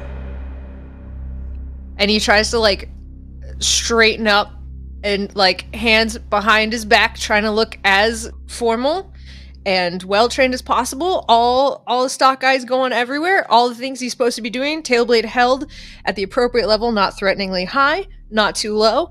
And he'll be like, you can't give technology to other species because they'll take over. Give me a persuasion check with advantage. Really? Persuasion? Mm-hmm. Okay. A Well. dirty 20. Very good. Like collapses in on himself a little bit. I think Ilara's gonna thought speak privately to him. You have dirt on your face. Immediately, without thinking, hand goes to face, starts like wiping at, at his face. Alron he looks like quizzically at that for a second, but then addresses the group at large again. Ciro befriended the Yeerks, and then he coddled them, and then he trained them. He showed them the universe. He showed them all the things that they could not have. Living here on this planet. He even built them portable Kandronas that allow them to transport their pools. He put the galaxy as a whole at risk of being enslaved. He was sent to the Hork-Bajir homeworld, a distant primitive world with little to no sentient inhabitants. But the Andalites do not waste a great mind. Though it was kind, Ciro's trust, Prince Ciro's trust, was misplaced. And now it's up to the rest of us to make sure his folly does not have catastrophic ramifications. We are Andalites. We are the bravest warriors in the galaxy. We have a responsibility to keep those creatures at bay. You two, and he points to Elira and Senilian. Please join me over here. The rest of you are dismissed. Senilian's gonna private thought speak to Alira, like, what did we do wrong? Is it the dirt on my face? Probably. I did nothing wrong. I don't know why this is happening to me. Did I get the dirt off my face? Do you really want to know the answer to that question? Yeah, yes. You are very gullible, and that is good for me to know. And she's just gonna not continue. So, did I get the dirt off my face? She's gonna ignore you and walk up to Aloran. He's gonna be wiping his face as he, like, trying to, like, before he reaches Aloran, try to, like, wipe his face off. As you all approach, he just stares at you again as you get there for another kind of uncomfortably long time. Tail is twitching a little bit. 45.6 seconds. Yerk seconds. 48. 40. Yeah. You two. You've both stood out to me. So I've decided to give you a task. I need you to reset the west perimeter marker with these coordinates, and he hands you a data pad. Senilian. Senilian goes to grab it and fumbles it and tries to catch it. Hopefully he does. Deep sigh. You want to roll a deck save? I would love to roll a deck save. Alright. Yeah. Almost smooth. Almost. As you like fumble it a little bit but still keep it and got it firm, he says, I will have the technicians bring up the blast shields to keep any intruders out while the perimeter marker is down as you switch it out. Are we expecting trouble? Well, this is a hostile world. The Yerks have already started attacking different Andalite bases. They've gotten off the planet. But aren't they just Geds? Are they not just Geds? They won't take this base. Not as long as we don't make any mistakes. Ilera glances at Senilian pointedly. And if they get too close, we put some tail in them? You see the Andalite's eye smile. Put some tail in them. You two. All right. Dismissed. Do Andalites salute? Do you think they would? I feel like it would be more of like a lowering like stock eyes kind of a thing than like an actual like army, just because like their arms are weak. Yeah. Yeah, we should do that. Okay. If anything. Sweet. We'll do that. Okay. Mine are kind of jerky, and I'm already like turning to go. Trying to get away from Senilian. Senilian does like the proper respectful, like almost a little too long, like really trying to like suck up, and then he'll turn and go. But as he's following Alira, his stride is real long. So it's like, as much as Alira's probably trying to move off quickly, he catches up pretty fast. For like one stride, hers is like 4 strides. And you guys are off. What do you do as you go? Play with the tablet. There's some coordinates on there and instructions on how to switch out the perimeter markers. Are there any games on this tablet? Roll me an intelligent or a technology check, which is Arcana. I believe you'll find it's pronounced Arcana. Oh, I'm sorry. You can't find any games. He'll show it to Alira and be like, there are no games on this. What? She's gonna snatch it grumpily and look at it. It gives you the coordinates. They are that. They are numbers. And it says, actually, you roll me an Arcana check. Again? Arcana, dude. Arcana. Arcana. Like Arcanine. Arcanine. Oh. Late starters. As you scan through, Alaron clearly told you go west. As you look through the coordinates, you see that a marker on the east is actually blinking and needs to be serviced. Fascinating. Can we fly there? Or must we walk? Just like speaking aloud to no one in particular. I cannot fly yet. I could try. I am pretty decent on the simulators. Yes. Yes. How about I do the flying? Just a hunch that perhaps maybe that's best. Does the tablet say we can take a ship? Does it? As you were like looking through it before, you see you could make it there on foot within like an hour. They don't normally let heirs take ships out. Of course they don't, dude. Of course they don't. But anything's possible. I mean, we could walk, but where's the fun in that? She's gonna head over to the ship area. Does the tablet say if we are allowed to take a ship?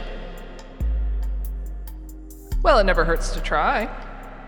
Do you want to walk for an hour? If that is what Aloran wants, then that is what I would like. It doesn't say how it wants us to get to the point. So why don't we just use our imaginations?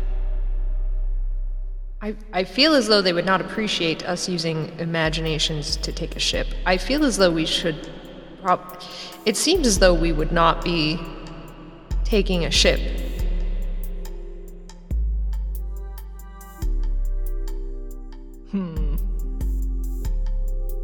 Well, I'm going to ask. You can do what you want. I'll meet you over there. Over at the waypoint? I think it occurs to her that she didn't actually like share the east waypoint with you, so she'll just like throw the thing at you. Like just handle it. He'll try to grab it and like again like fumble it, especially because you're throwing it. And he's like, oh fuck. Oh, that was a mistake. Ooh. You want to roll another dex save? Can I please give him the help action as I also dive, realizing my mistake and try to dive for it? Yeah, with the help action, you dive down and manage to like hit the tablet back up into the air and like give him another chance, and he grabs it as like clutches it to his chest. It was almost broke right there. Apologies. No use breaking a perfectly fine piece of technology. You know what? Maybe we should just walk, I guess. Oh, okay. And then he'll turn west and start walking. But there's one east. There's one east and it was blinking. She like shows you. But Aloran said to go west. But this one's blinking. Therefore, it must be more important. What did the training manual say about this? She kind of studies you for a minute. Is blinking more important than orders? I don't know the hierarchy of this situation. Well, let's put it this way.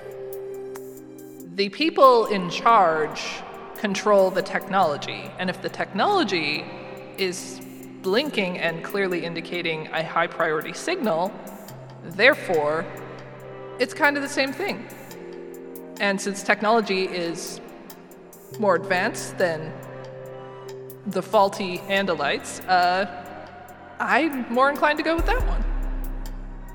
His eyes go so wide when you say anything against the Andalites, but then he'll be like, okay, I guess that makes sense. So east? Yes. Lovely. And you begin your trek east.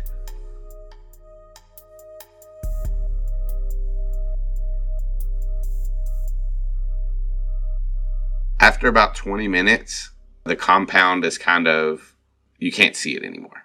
Like you've traveled far enough to where you kind of can't see it. The sun is hot and blistering. It stinks.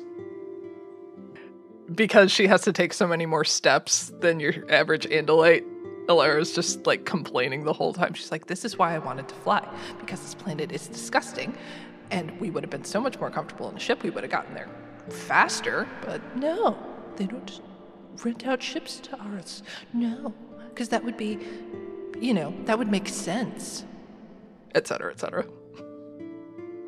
Senilian is spending so much of this walk just trying to shorten his strides enough that he's like not completely like destroying Lyra. Like he's just taking these like little steps, and then he'll like zone out and start walking like normal for him, and then be like, oh shit, and like just kind of like back to like little steps. Wait up. Okay. He'll just like slow down and like stop every once in a while. He's trying so hard. You guys can roll me some perception checks as you keep moving. And you both have advantage because of Andalite has a lot of eyes. Yeah, Andalite has a lot of eyes. And they evolved from prey animals, probably. They super did. That's in the Elmas Chronicles. See? Spoilers. For the Elmas Chronicles, came out in 1997. Get on board. As you guys look around, Senilian, you see the marker in the distance in the east, and you do see the flashing red light. You see this as well, Lyra, but you also catch with one of your stalk eyes a Ged outside the perimeter, like on a cliff face, and when he sees you see him, he scurries back. Oh, we found it. And Senilian will start to like move faster towards the flashing red light. Are you pointing all of your eyes in different directions? The top two scatter. Yes? Did you not see the Ged that just was on the hill? I did. Illyria's gonna kind of like... she's gonna kind of trot sort of after the Ged, while keeping Senilian in her sights as well. The stick with the blinking red light is probably 100 feet away from you two right now. The Ged is past that perimeter on one of the hills. You can go out there, but you know that there is a one-way force field that keeps things from coming in. So once you go out, you won't be able to come back in unless, I guess, somebody takes down the perimeter. Mm-hmm. I don't think she would cross the perimeter. She would just get close and see if she can see what it's doing. As you get closer and you're kind of scanning the area where you kind of saw the Ged as he kind of scurried back down the hill, like out of view, give me another perception check with advantage. Oh, damn. Nice. Au naturel. Senilian, you're kind of trying to focus in the same place Lyra is, but you don't see anything. It's just more different visual heights. It's hard to reconcile. Yep. It's weird that she can see it being lower. Because you would it's climbing think- up, Similar. obviously. Yeah. It's Yeah. got that low. And it's a different planet. Who knows how it works? I provide the perspective. There's one single tree, the only tree they've ever seen on this planet, directly in the way of Yes, cannon. It's a dirty tree with dirty leaves, but yes, cannon. so dirty tree. Alira, you see, still peek its little head, these big round eyes just peeking over like a rock, watching you two. Again. Hello? It ducks its head back where you can't see it. I don't believe you're allowed to talk to it. Do they understand language? Because they're not intelligent, right? What did we learn about these guys? School? They're not intelligent as Andalites. Are they speech capable? Okay, but you do realize we are on a Yerk planet and the Yerks do infest the Geds. That's worse. If you're talking to a Yerk, that is worse. But it's staring at us, and it should not be? If it gets close enough, I will put tail into it. She kind of looks at your tail blade and how big and scary it is, and kind of looks at her own. She's like, turns back towards the Ged.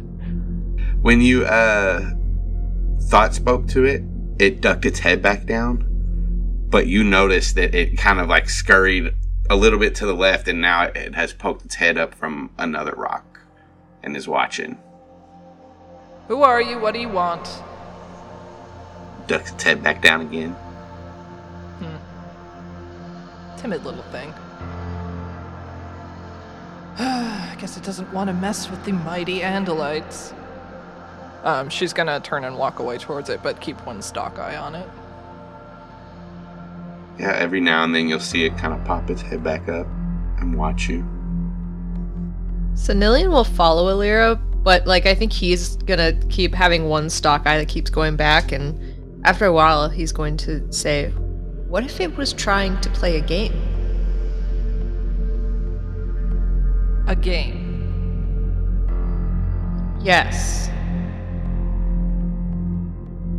I believe even lesser species have been observed playing games. Well, perhaps you should show it the games on the tablet. Oh, wait. There are no games on the tablet. Perhaps we should get back to work. He's just gonna look properly ashamed. Just walk quietly. And there's that perimeter marker there. It's blinking red. There is like this little case that's next to it, like a little lockbox case. And the instructions on the tablet basically tell you how to change it out, the perimeter marker. Senilian will do the thing you should never do, which is look at the tablet and read through one step at a time instead of reading through all the steps to understand what you're doing. So he'll just start reading the one and then going to attempt to do step one. Step one for changing out the marker is to ensure that the auxiliary shields are activated by the technicians. You both remember that Aileron said that he was going to have that done for you by the time that you got there. Step one, complete. Step two. Step two, remove bad power coil. All right. Senilian's gonna try it. Give me a technology roll. If you have any tools that may help you with this, now's the time. Hey, bro. Hey, Yeah? bro. I don't. Alright. Unless you mean Tailblade, because I do have one of those. Okay. What does it look like when you take this coil out with your tail blade? Assuming it's like a coil that is visible and apparent. Which one? Yeah, like basically you gotta open this sliding hatch and there it is. Great. He'll open the sliding hatch and then use his tail blade to kind of hook around the coil and then just like flip it so it's on the side and pull out with his tail blade.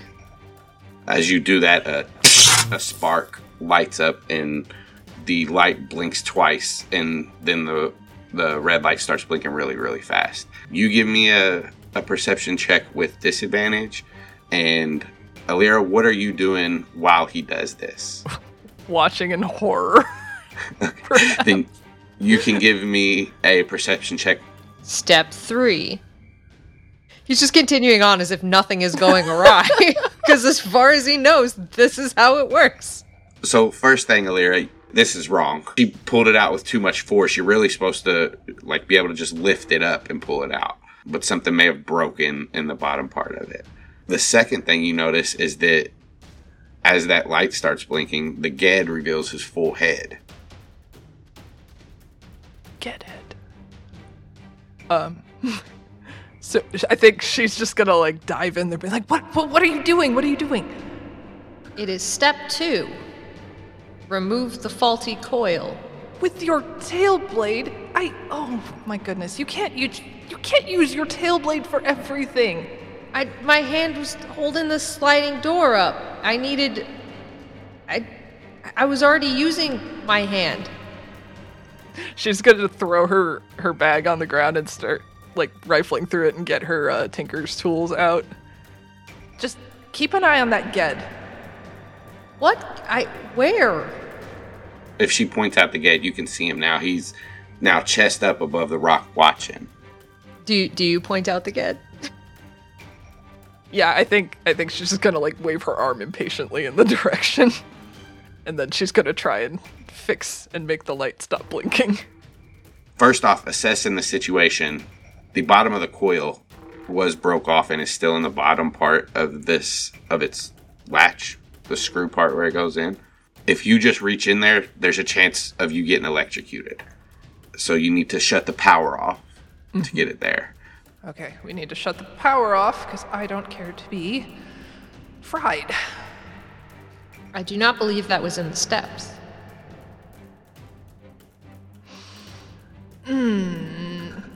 She's gonna turn towards you and think, okay, I know that. You remember when I said you had dirt on your face? Yes. Okay, I meant it's on your nose, because that means that all you do is snivel in front of these Andalites and try to follow all the rules, and the world doesn't work like that. Help me find a power switch. He will help you try to find the power switch, but he's gonna be like, it works exactly like that. No, it doesn't. You're just saying that because you're big and you have a tail blade and she's just gonna start rifling through stuff and looking around, and she's just like you don't know what it's like to be tiny and a female and have the cards stacked against you. He's just gonna he doesn't know what to do. He's gonna be like, you have a tail blade as well. She's gonna turn and look at you and just be like, barely. Look at it. It doesn't matter. Mine's got mine's not great. It's got a thing. It's got a thing in it. Your tail blade seems fine. It's great. I think she's gonna kind of pause a little bit and just kind of turn to you slowly and say what happened to your tail blade? Cool fight. It was very heroic. And then he'll just busy himself looking around for the power switch. I just like to really offer assistance to Casey. Okay, do that. That's fine. 8 is high enough to find the power switch. Oh, thank goodness. But what about an 8? Oh, an 8. It's just high enough. The DC was 7.5. Tim's gonna be enraged. You know how he hates those decimal points. Cool. Let's turn that shit off. You flick the switch and it... You see the shields flicker off. And you don't even need to roll a perception check. This Ged is out from behind the rock now and looking, and he cocks his head and like raises up and then turns around and like reaches behind the rock. What do you guys do? Question sort of one layer back from the game. We have no inkling that we probably just turned off the power shields, right? The inkling that you had is when the shields went off. Okay, so we straight up saw that all go down, and we understand that the backups are like not. You do not see the backups. Great. I in my mind, because it's technology, I just assumed they were completely invisible. Not Senilian, who would know this. I, Alex, am like, alien power shield, can't see it. Alright, so the shields are down.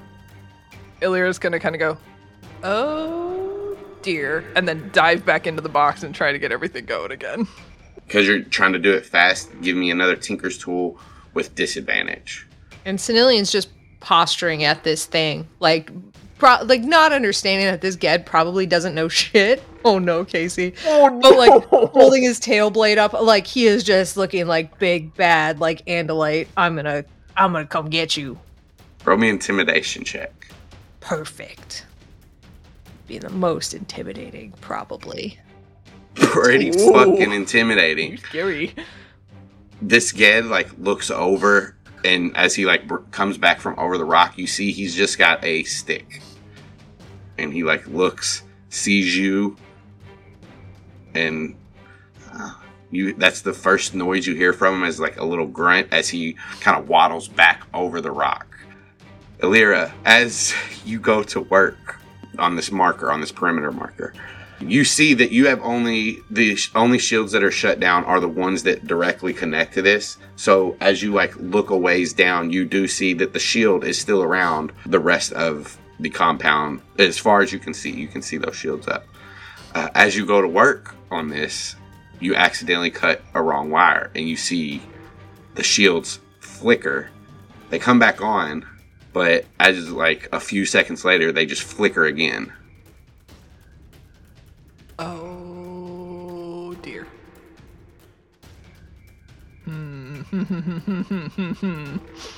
Yeah, those things are really touchy. I know, because I took out the coil, and they are very sensitive.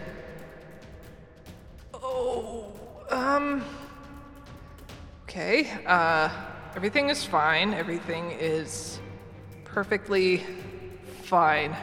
Excellent.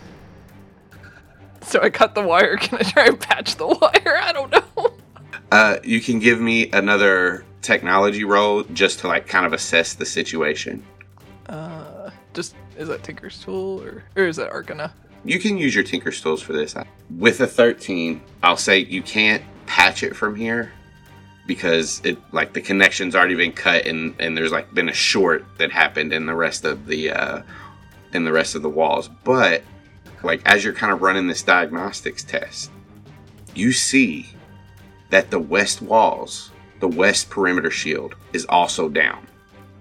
And I'll just say with that 13 and your just general knowledge of this kind of stuff, you know that the perimeter shields are basically set in quadrants. So there's like east, west, north, and south. You dropping this east shield would not have dropped the west shield. Okay, so update. The east shield is sort of broken. And as much as I hate to admit it, this might be beyond my scope of knowledge to fix it. And she's kind of like wringing her hands like what do I do? What do I do? What do I do? Can we make a call with the tablet back to whoever made the checklist?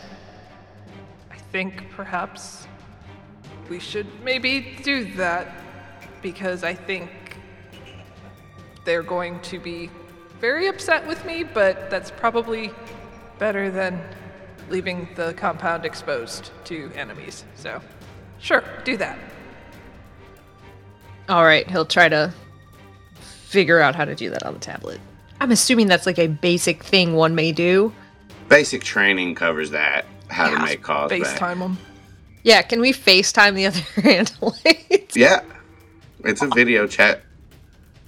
Awesome. Andalites communicate like through thought speaking. That's emotions and, mixed probably with words and feelings and stuff like that.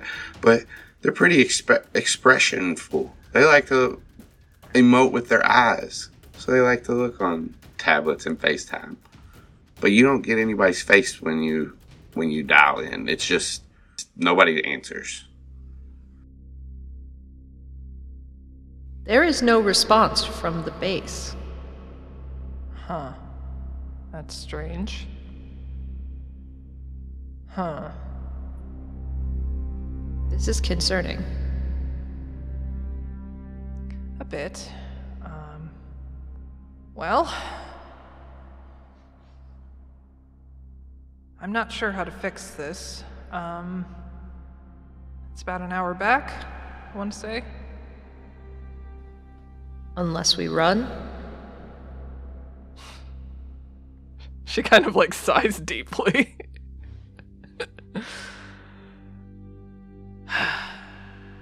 Well, sure. I guess we might have to leave it exposed for a bit and just hope that nothing happens and perhaps take care of it if it does. I am ready to put some tail into whatever comes our way. So I guess we start heading back to base. You start hoofing it. Ha! And yeah, you guys make amazing time. In a surprising turn of events, Alara seems to be outpacing you, Senilian. I think she's just so horrified that she fucked up so badly that she's just like, oh god, oh god, oh god, oh god, oh god, we gotta go. Yeah. Definitely put in more effort to move faster, like as far as with your strides, but yeah, Sure. She has the motivation. When you start to see these awnings like start to appear, roll me perception checks. Thank God. Thank you for carrying the team. Illyria, you're fully focused on getting back. You're like dead set. It's kind of hard to miss the sound of the explosions that you hear coming from the compound. But the spacecraft that is flying off into the distance, only you catch, Senilian. It is definitely an Andalite spacecraft, and it's definitely just came from this compound. I don't think Senilian will keep that quiet for any amount of time. I think he will immediately be like, they are leaving us. They are, at least some of them, are leaving the base. What? Why? And then he'll point out the ship. What's happening? It does not sound good. Come on, let's hurry. He'll double down to keep up now. You guys approach the compound. As you take in what you see, you just left, and you just see all of your Andalite comrades going about their days, doing what needs to be done to maintain this compound, to broker peace with the Yerks that want to be peaceful, and keep the ones out that want the bad things, that want to infest and spread over the universe. You saw all that today when you first arrived, Lyra. But now you see those Andalites sprawled on the ground, smoking.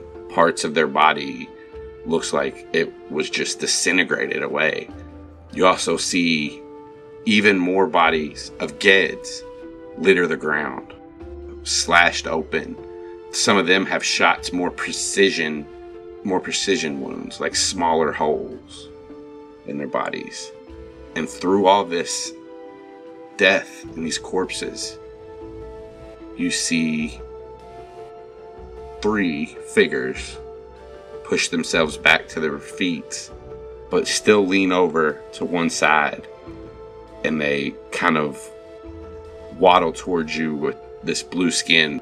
They're Geds, and they one of them raises what looks like to be a modified shredder. And he fires it at you two. Both of you make me dexterity saves. Evasive maneuvers. Oh no. There are 2 other Geds behind him. They don't seem to have any of these things in their hands. That'll be 9 force damage to Senilian and 4 force damage to Alara as this Dracon beam cuts in between both of you and hits you kind of both in the shoulder. You manage to get a little bit out of the way, a little bit more out of the way, Alara, than Senilian, but it still skims your arm. And we're going to roll initiative. Alright, we'll say that first Ged is the one that shot, and he initiated so kind initiative. of you. That makes You're sense. such a benevolent GM. Thank you, Senilian. How far is the Ged from me? The classic question. As you guys kind of came in and halted at that blast, they're about 30 feet from you. Fantastic. I will be moving over there and definitely attempting a tailblade attack on this motherfucker. Put some tail in him. Put some tail in him. Roll it up. A 13. Will hit. Just hit this, that? This is... Yep. Can I attack him again? Well, first, tell me how you... You always make me do things. Well, yeah, I need you to do something for me. Tell me what it looks like when you kill him. Oh no! You Oh, can't boy. attack him again because he did. Oh boy! Oh, okay.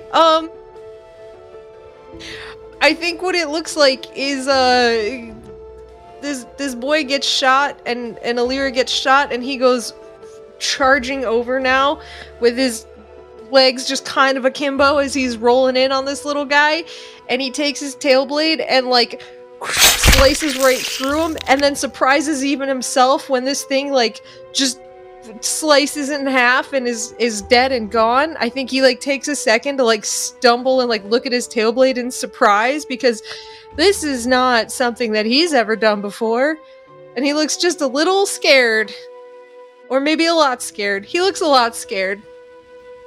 There are 2 more Ged around you. One of them's about 5 feet from you, another is about 10 feet behind him.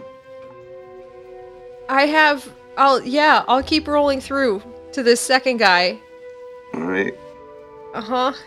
What do you do to him? He's just gonna tailblade him. Alright. You still hit. Oh boy. How many slapchins do I do this time? Enough. Tell me how this one goes. This one is, the first one went through, he's looking at his tail, he's real scared, because he's never done this before. And the second one, he like, almost like shuts his main eyes, but keeps his stalk eyes open, and then just like, levels another shot, this time like, kind of expecting what's gonna happen. He doesn't, like, he's kind of cringing away from it, and he slashes through this second guy. Down on the ground he goes. He's gonna keep rolling. That's all the attacks that he has, but he's gonna keep moving towards this last guy. So I can like reach this last guy, but I can't do anything. Yeah, so you're in his face. I'm in his face. I'm ready. Alara, you see as Senilian charges forward, 2 other Geds start approaching from the west. There's 2 more coming that way. Okay, the wicked Geds of the West. Yep. Cool. These 2 Geds off to the side use their full movement but the last Ged that's in front of you, Senilian, will take just a little punch with his weak arm at you. He does not have a shredder. That one went down. Does a 2 hit? Let me check because I don't genuinely know. It doesn't. Well, I guess he misses then. Or does he just hit you and it doesn't do anything? I think he hits me with his weak arm right in my giant Andalite leg, and he just doesn't notice. I'd like to think the Ged hits him like in like the front of his leg, and he kind of feels it and just has this this instinctual moment of, oh, apologies. Like he's so used to running into people and bowling people, and he just starts apologizing to this Ged. Oh my god. Thinking that he's hit him. It's confused. Aren't we all? Alara's up. Okay, so I see the two coming from the west. Mm-hmm. How far are they from me? They're 20 feet away now. I mean, I do think at this point she's just like panicking a little bit, and she's just like fumbling with the switch on her bracer for anything. And let's go ahead and just do a flamethrower. I feel like these are pretty thick bracers, so I feel like this like little like tube comes out at kind of an angle, and it just like shoots this cone of like, let's make it blue fire, just like straight at these dudes in a cone. Does that mean it's really hot if it's blue? Yeah. Yes. They both fail, so you can roll up some fire damage, 2d6. As the flames clear, what do these two get look like as they fall to the ground? Probably just like writhing and like just on fire. They probably smell terrible, and they're probably still just like moving a little bit. And Ilara's just disgusted, and she steps back horrified and just scrabbles away. Senilian, this guy just punched you in the knee and you apologized to him. Yeah. And then just as he's traveling past, another tail whip down towards him. Let me see if I can. Let's just... That'll hit. A lot. The apologies still ringing in the Ged's ears as he runs past, like, in this... I'm sure it sounds just insane. He's so big. And then the tail blade follow through of the... as it slashes through him again. But then the apologies continue after that. He doesn't hear him. As you drop this last Ged, you see the scene around you again. Senilian, you look back west, and you see 1 Ged, 2, 5, 10, all making their way towards the compound. And even past them, you see more kind of scattered. Illyra, you notice within this compound movement. And you see an Andalite put his hands up on one of these desks that was in this compound. The last Andalite that you can see alive. The Geds that you all see rushing in will probably be there within about 5 minutes. I think Illyra is going to run towards that Andalite.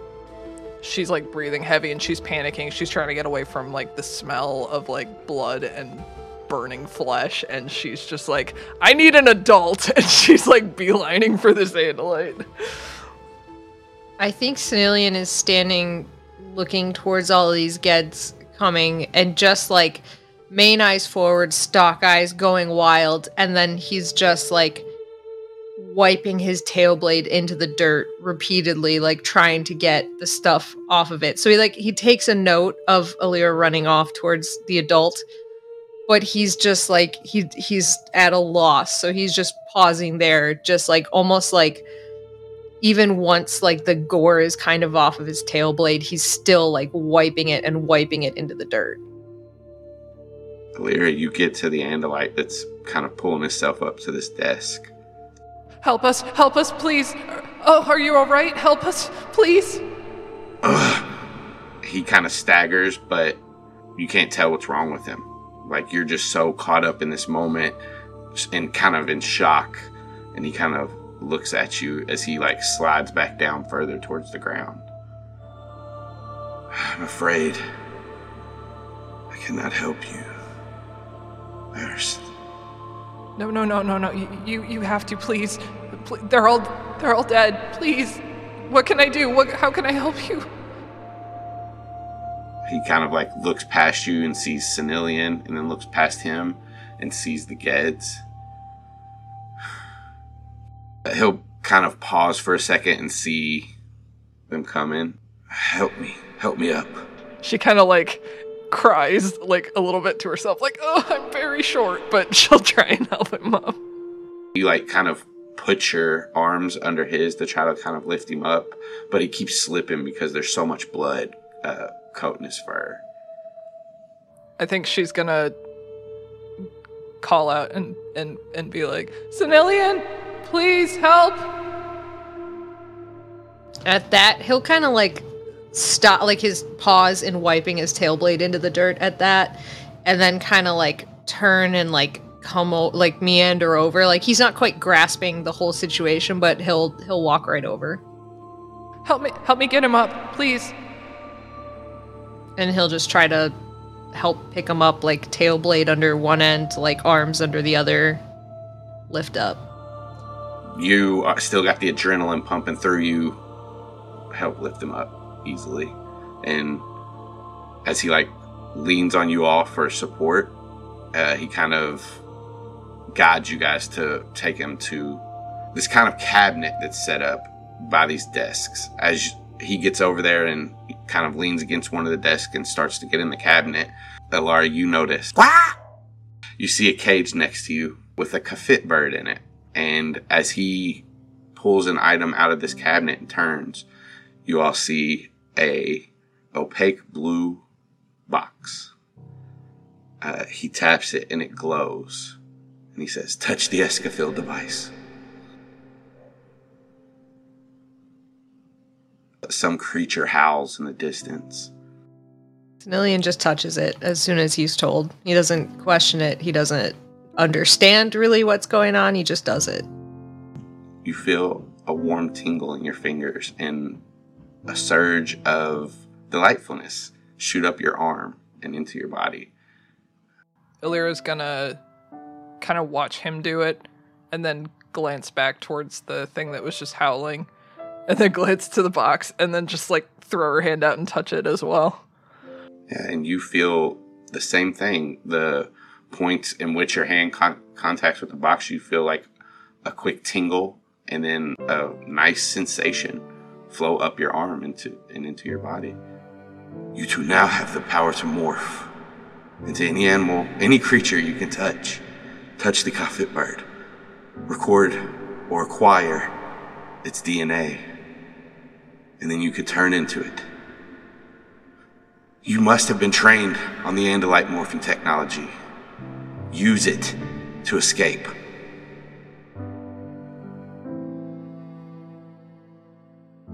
Go! And when he yells go, he'll touch the kafit bird and then kind of look back like questioningly like, now what? Concentrate.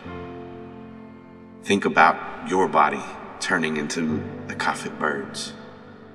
And you will become it.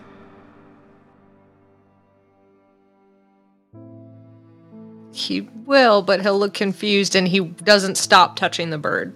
He's like still touching it. Like he doesn't quite, again, fully grasp what is happening. When you touch the bird, what goes through your head in that moment? This sort of tumbling thoughts of like, we can't stay here, we can't be here. This bird can't be here. I have to let this bird go. I have to free this bird because the Get are coming and the bird can't get caught. And so he's like thinking of like that, but the images that are kind of going along with those thoughts are like the kafit bird flying, the kafit bird getting out of the cage, the kafit bird going. You feel another slight tingle in your hands. At first, he doesn't even like quite realize like what's going on. I think it starts with sort of his fur just kind of growing out like a little bit longer, like flattening out, becoming more like feathery, but not full feathers, just that texture. And then he starts shrinking, and that's when he pauses for a second, like, and then like kind of looking for like reassurance from the Andalite that they've met that like, this is okay. He nods. And then he'll like focus again and start shrinking down, and like his limbs like His tail kind of goes in at a normal rate. His upper body goes in at a normal rate. His legs are kind of like long and gangly and get more gangly and thinner before they kind of like spaghetti noodle into his body a little bit. Alira's just watching, like seeing you, but not really seeing you. Like she's just like dissociating at this point. She's just like, whoa, what's happening? The Andalite will look to you, Alira, and he'll say, "Go on. You don't have much time." What about you? He looks over his shoulder and you see a dozen more cages of Coffet birds. And he says, "I'm going to free the rest of them, and then I will go too." Okay. And kind of continuing to watch Senilian morph. She's going to kind of gauge, like, is he okay? Is this safe? And then she'll reach out and touch the Coffet bird as well. What goes through your head as you touch the Coffet bird? It's no secret that she's always wanted to fly kind of away from her situations. And it's like starting to register to her that like she can do that now as she's touching this flying creature. As you think about yourself flying away as this creature, you feel that tingle in your hands again. And like you too as well, as you continue to think about it, you feel the changes start. What does that look like? I'd say the first thing that starts to go is her tail, and the last thing that goes are her legs as she starts like morphing into this bird. And so for a while she just kind of looks like a weird bird with like 4 really stubby legs that are slowly like elevatoring into her body as she shrinks down to the ground. You guys feel the mind of this Coffet bird take over. It automatically wants to just flock and fly away, but you steady yourselves and concentrate with all that's going on in the moment. You're focused, and you both gain control of the bird pretty quickly. I think Senilian at this point will just kind of go on like watch, like reporting, like he's basically assuming that like this other Andalite is going to free these birds and then start morphing. So he's just like standing there waiting, like kind of reporting on how far they are. Like he's basically trying to like play this sort of like, okay, you're in charge now and I'm giving you information and now you have to tell me what to do. Like he's defaulting back to that. As you both complete your morphs, he does move staggeredly, and he has to keep his arms on something to keep himself up. First, he opens the one that he's by with you guys and moves on and starts to open some of the other cages. He looks back and sees you all are still there, and he says, "Go. I will free them and join you, but you must go." But they are close. Do you not? Should we not? Aren't we supposed to? He turns on you as you're saying this, with more like vigor than he's had the last few minutes. He spins and he says, "Eris, you are being given a direct order. Leave." And as he says that, shredder beam that is wider and more distorted hits him right in the chest and just disintegrates his whole upper body. And you look to see where this came from, and a Ged holds a smoking, altered shredder. I think I think he's taking off. I don't think the morph would just go. I don't think there's any sort of like Andalite choice about it. Yeah, I'm fully in flight now. Just like, we're gonna go. And you fly off to safety, both of you. And as the time goes past before your 2-hour limit is up, you circle back. You see Alaron with dozens and dozens of dead Ged at his feet, covered in their blood. A few more days go by. You all have rejoined a group of Andalites that were sent to pick the survivors up. You two and Alaron aren't the only survivors, but there are very few. about 98% of the Andalites that were there are gone.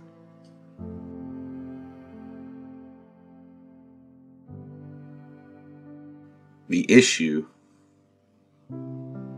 of who is at fault is being addressed by the Andalite Fleet High Council.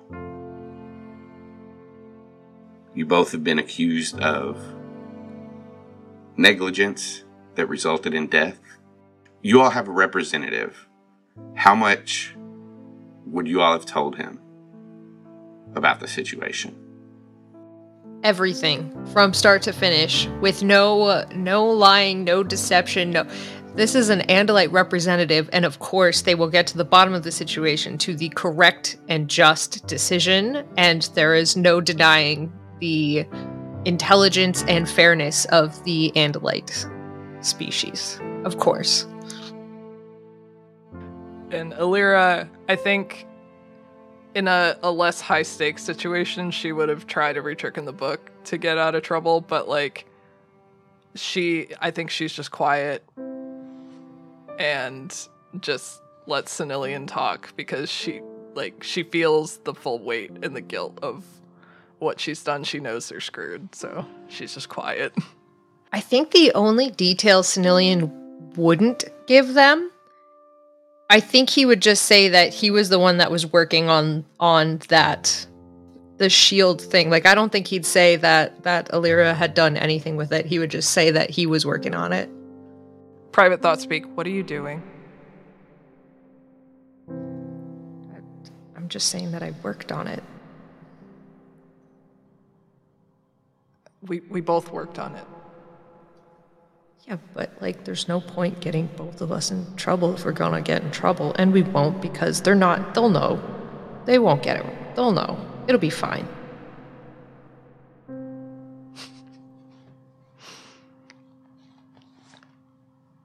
I think she'll just clam up. That's the story your representative takes in there representing you with the High Council. This isn't like the American court system. You don't necessarily get to be in the room with your accusers. You two are Arths. You're waiting in the waiting field as the council deliberates. When he comes back, he tells you the superiors were not happy about the situation. Alaron told them that he told you the East Marker, and the records show that he ordered the East Barrier to be put up when the other one was supposed to go down. But he said after the incident, you two both acted very bravely, and although this was a tragedy, it seems to be an honest mistake. Listen, I've heard both of your stories. I've heard what you've said, Senilian. You haven't talked much, Alira, but I hear you, and I want you to know that I do believe you. Unfortunately, they all believe him. And there's nothing more that I can do. So, the next question you may have is, what is to become of you two? Well, you're to be made warriors for your bravery and determination, and to beat the odds alongside your prince. You'll be given the honor of assisting Prince Jaham Estelan Forlan in his research, and of course providing him extra security on his current assignment. He kind of looks to you at that, Senilian. And you will be monitoring for your activity as well. You're being reassigned to RG-21578-4. A planet with a primitive species, slightly sentient. You both are scheduled to leave right away.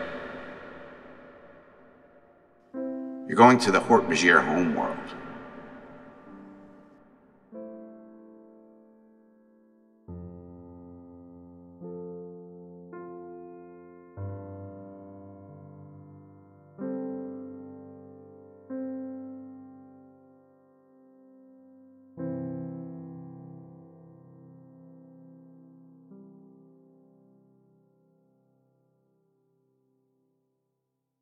Howdy there, listeners. Before we send you on your merry way, I just wanted to tell you about a couple of real cool projects that are coming up that you should totally be aware of. One is The Way We Haunt Now. They just launched their Indiegogo for Season 3. And if you don't know what that is, it is a self-described, light-hearted horror audio drama about friendship, found family, and fighting the narratives that try to define us even in the afterlife. Oh, and ghosts. Did we mention ghosts? It is a podcast that our own beloved Tim has voice acted on. As I said, they have just launched their Indiegogo. If you want to check that out, go to Indiegogo.com and search The Way We Haunt Now. And you can get in on that. They got some cool perks, anywhere from a shout out on the website to music files, stickers, art prints, and more. So again, Indiegogo.com, search The Way We Haunt Now. The next thing I want to tell you about is our own beloved Late Starters, which we meant to do this in January, but sorry, we're late. We've just launched a Patreon. You can support us for just $1 a month, and at higher tiers, you can get what I'm most excited about, and that's bonus content, which is going to be a rotating schedule of bonus podcast episodes, stickers, and character logs, and other such nonsense. That is at patreon.com/latestarters. Go help those poor kids. They don't know what they're doing. And the final thing I want to announce is the D&DB merch store, which I know what you're thinking. I already knew about that. No, they have a new one, and there's new stuff in it, and it's beautiful and streamlined and awesome, and you should go check that out. That is at dndb-shop.fourthwall.com. Go get some cool frickin' shirts for your cool frickin' body. Get it, go, do that. I love you. It's happening. Okay, bye.